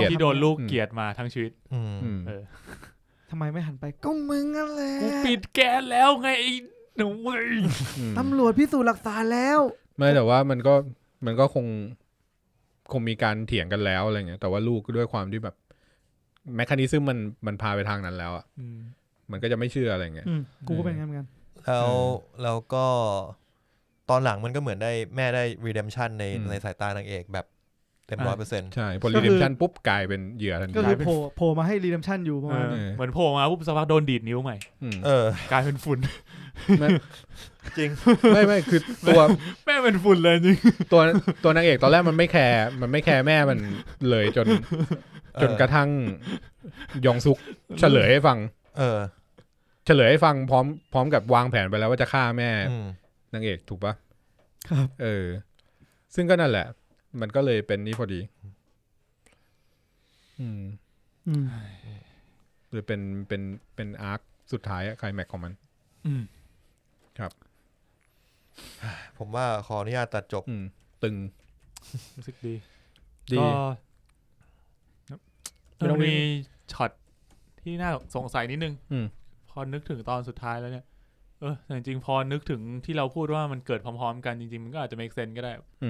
ก็คือตอนแรกที่คือไอตอนที่แบบนางเอกมันจะโดนฟันแล้วแล้วแม่ตัวแม่มันกระโดดคือนางเอกในปัจจุบันจะโดนฟันแล้วแต่ว่าในอดีตเนี่ยแม่โดดแท็กเกิลโดดช่วยได้โดดแท็กเกิลพาตัวโอยองซุกตก ชั้น3ไปเลือดอาบแล้วตัวคนร้ายในปัจจุบันก็หายไปพักหนึ่งแต่สักพักมันเหมือนฟื้นกลับมาใหม่แล้วตัวในปัจจุบันก็เลยโผล่กลับมาใหม่ได้เพราะในไทม์ไลน์นู้นมันยังไม่ฟื้นคือรีเวิร์สเชนอันนั้นยังไม่คอมพลีทมาคือถ้าอย่างนั้นแปลว่าเหมือนไอ้ตรงนั้นอ่ะเหมือนมันตายไปแล้วหรือเปล่าใช่แต่ว่าแบบฟื้นกลับมาได้เพราะถ้ามันสลบเฉยๆตั้งแต่ตอนนั้นก็แปลว่าตัวในปัจจุบันก็น่าจะยังไม่หายแต่ฟันได้ถูกป่ะยังไงนะมันไอตัวที่ตอนที่สุดท้ายที่ในปี2020ที่นางเอกจะโดนมีดฟันอ่ะแล้วมันหายไปกลายเป็นอากาศไปแป๊บนึงอ่ะจนถึงวิ่งไปที่หน้าหลุมศพแล้วไปเจอแม่แล้วสุดท้ายแม่หายแล้วกลายเป็นไอ้นั่นฟื้นนะมันเป็นช่วงที่ผิดที่รู้สึกแปลกว่าทำไมคนร้ายถึงหายไปตอนนั้นแต่ว่าอยู่ๆก็สามารถรีเวิร์สกลับมาได้โดยที่คนร้ายกลับมามีชีวิตเหมือนเดิมเหรอไม่เว้ยคือจริงๆแล้วอ่ะหรือจริงๆคนร้ายไม่มีแล้วถ้าคนร้ายไม่โทรหาอีกคนนึงแล้วอีกคนนึงไม่บอกว่าตรงเนี้ยมึงเดินไปไม่กี่กิโลเมตรไม่กี่เมตรมึงเจอหมอมือดีแล้วมึงจะมีชีวิตอยู่ได้ยาวนานแต่ถ้ามึงไม่เจอแบ็คแจ็คในเวลาเนี้ยคือมึงตายในอีก2 อาทิตย์มันที่กูมองว่ามันเป็นอย่างนี้นะคือก็ได้คือไอ้ไทม์ไลน์ที่จะโดนฟันใช่ปะมันคือมันเป็นเส้นไทม์ไลน์ที่ตัวยองซุกอะรอดมาจนถึงปัจจุบันถูกไหมแล้วแผนมันเป็นแบบนึงแต่ว่าไอ้ตอนท้ายอะที่ได้โทรศัพท์ไปอะแผนมันกลายเป็นอีกแบบแล้วมันเลยกลายเป็นว่าตัวยองซุกอะไม่ได้อยู่ในบ้านนั้นในตอนนั้นมันเลยหายไปก็คือไปฆ่าแม่แทนอาจจะแบบอยู่ที่อื่นคือเหมือนแบบคือตอนแรกก็คิดว่ามันแปลกป่าววะแต่ถ้าเรามองว่ามันเกิดขึ้นพร้อมๆกันมันก็อาจจะไม่แปลกก็ได้มั้งก็มันได้ข้อสรุปกันเองตัวในตัวเองประมาณเนี้ยก็ยงซุกกำลังจะฟันใช่ไหมแล้วก็โดนวืบมาไปฟันแม่แทนไม่ใช่ไปฟันไม่ได้เพื่อยังไม่ได้คือกูว่ามันแค่ตั้งใจจบแบบไม่อยากให้แฮปปี้เอนดิ้งแล้วมันก็แบบให้มี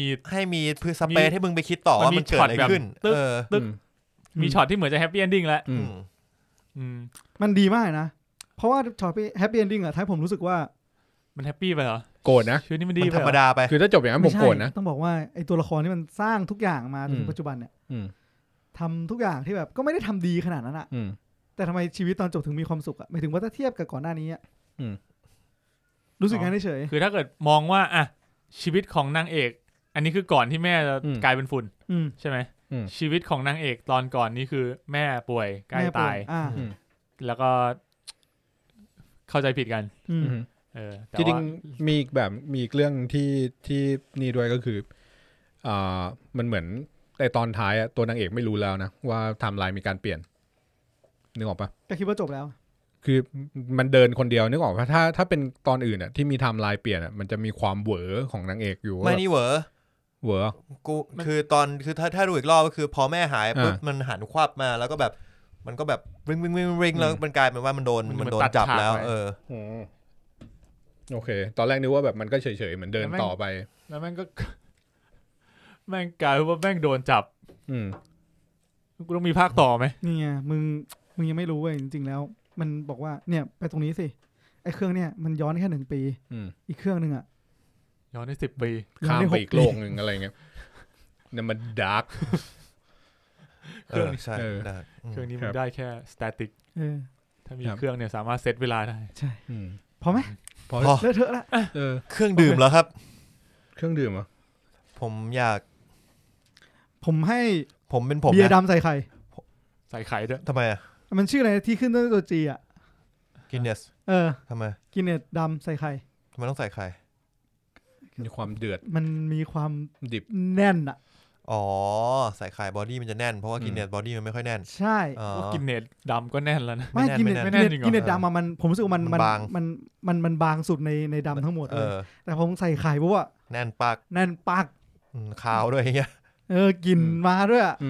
อยากกินว่ะเฮ้ยเดี๋ยวแค่ใส่ไข่ลงไปโง่ๆเลยจริงป่ะใส่ไข่ก่อนหรือว่าใส่ไข่หลังใส่ไข่ดิบที่หลัง ลินกินเนสแล้วก็ตอกไข่ใส่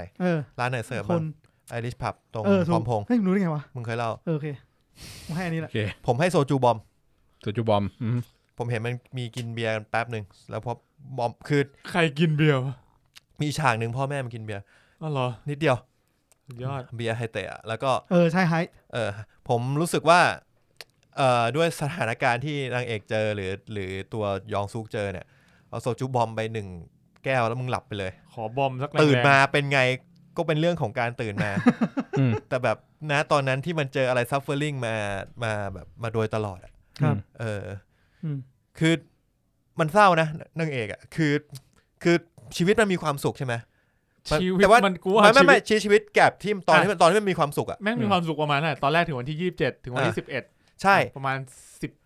2 อาทิตย์มันใช้ชีวิต28ปีของมันมาแบบไม่มีความสุขแล้วมันมีความสุข2 อาทิตย์ที่บ้านมันแฮปปี้บ้านมันรวยบ้านมันอยู่ในครอบครัวที่อบอุ่นมันรู้สึกถึงความสุขแค่นั้นนะเว้ยจริงซึ่งจริงๆอ่ะถ้าเรานับไทม์ไลน์จริงมันอาจจะมันควรจะมีความสุขมา20ปีแล้วแต่ตัวมันอ่ะเพิ่งสัมผัสได้แค่2 อาทิตย์เศร้านะเว้ยแม่งเหมือนกลายเป็นว่าโดนกระชากความสุขจริงก็เป็นความสุขที่มันไม่เคยมีอยู่แล้วมันไม่ควรได้รับความสุขนี้อยู่แล้วถ้ามันไม่ได้เจอโทรศัพท์นี้ตอนแรกมันมีประเด็นนี่ด้วยที่แบบตอนท้ายที่เจอแม่มันใช่ปะแล้วก็กูก็บอกจริงๆมันก็เป็นคนที่โชคดีคือจริงๆถ้าเป็นไทม์ไลน์จริงที่ไม่ได้มีการจำข้ามไทม์ไลน์มาไอ้นี่จะเป็นคนที่มีทรัวมาจากการเห็นพ่อตายตรงหน้านู่นนี่อะไรเงี้ยแต่ด้วยความที่นางเอกมันไม่ใช่คนที่อยู่ในเหตุการณ์นั้นนะนั่นเลยมันคือเด็กที่โดนใช่โดนพ่อฆ่าต่อหน้าต่อตาโอเคของผมเป็นคาลัวครับคุณนี่ชอบให้คาลัวนะใช่ชอบคาลัวเป็นมัชชาคาลัวแล้วกันเป็นคาลัวชาเขียวที่ให้คือคาลัวกินเข้าไปตอนแรกมันจะรู้สึกเหมือนกินชาเขียวนมอะไรเงี้ยมันจะมีความเคลิ้มคือแบบไม่นี่อะไรแต่ว่ากว่ารู้ตัวอีกทีเนี่ยมันแย่ไปหมดแล้วมันเมาหนักมันหวานด้วยแหละเหมือนตัวนางเอกคือแบบก็คือทำแบบเคลิ้มไปเรื่อยๆคนดูก็ด้วยแบบเรื่องมันจะค่อยๆแบบ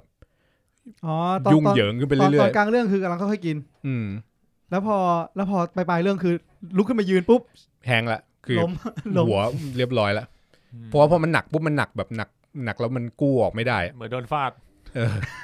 ใช่ก็เลยให้เป็นคาลัวดีกว่าครับครับผมโอเคงั้นผมขอให้กับโอยองซุกบ้างแล้วกันก็จริงๆเขาก็เป็นหนึ่งในผู้ถูกกระทำที่สุดท้ายก็เบรกจน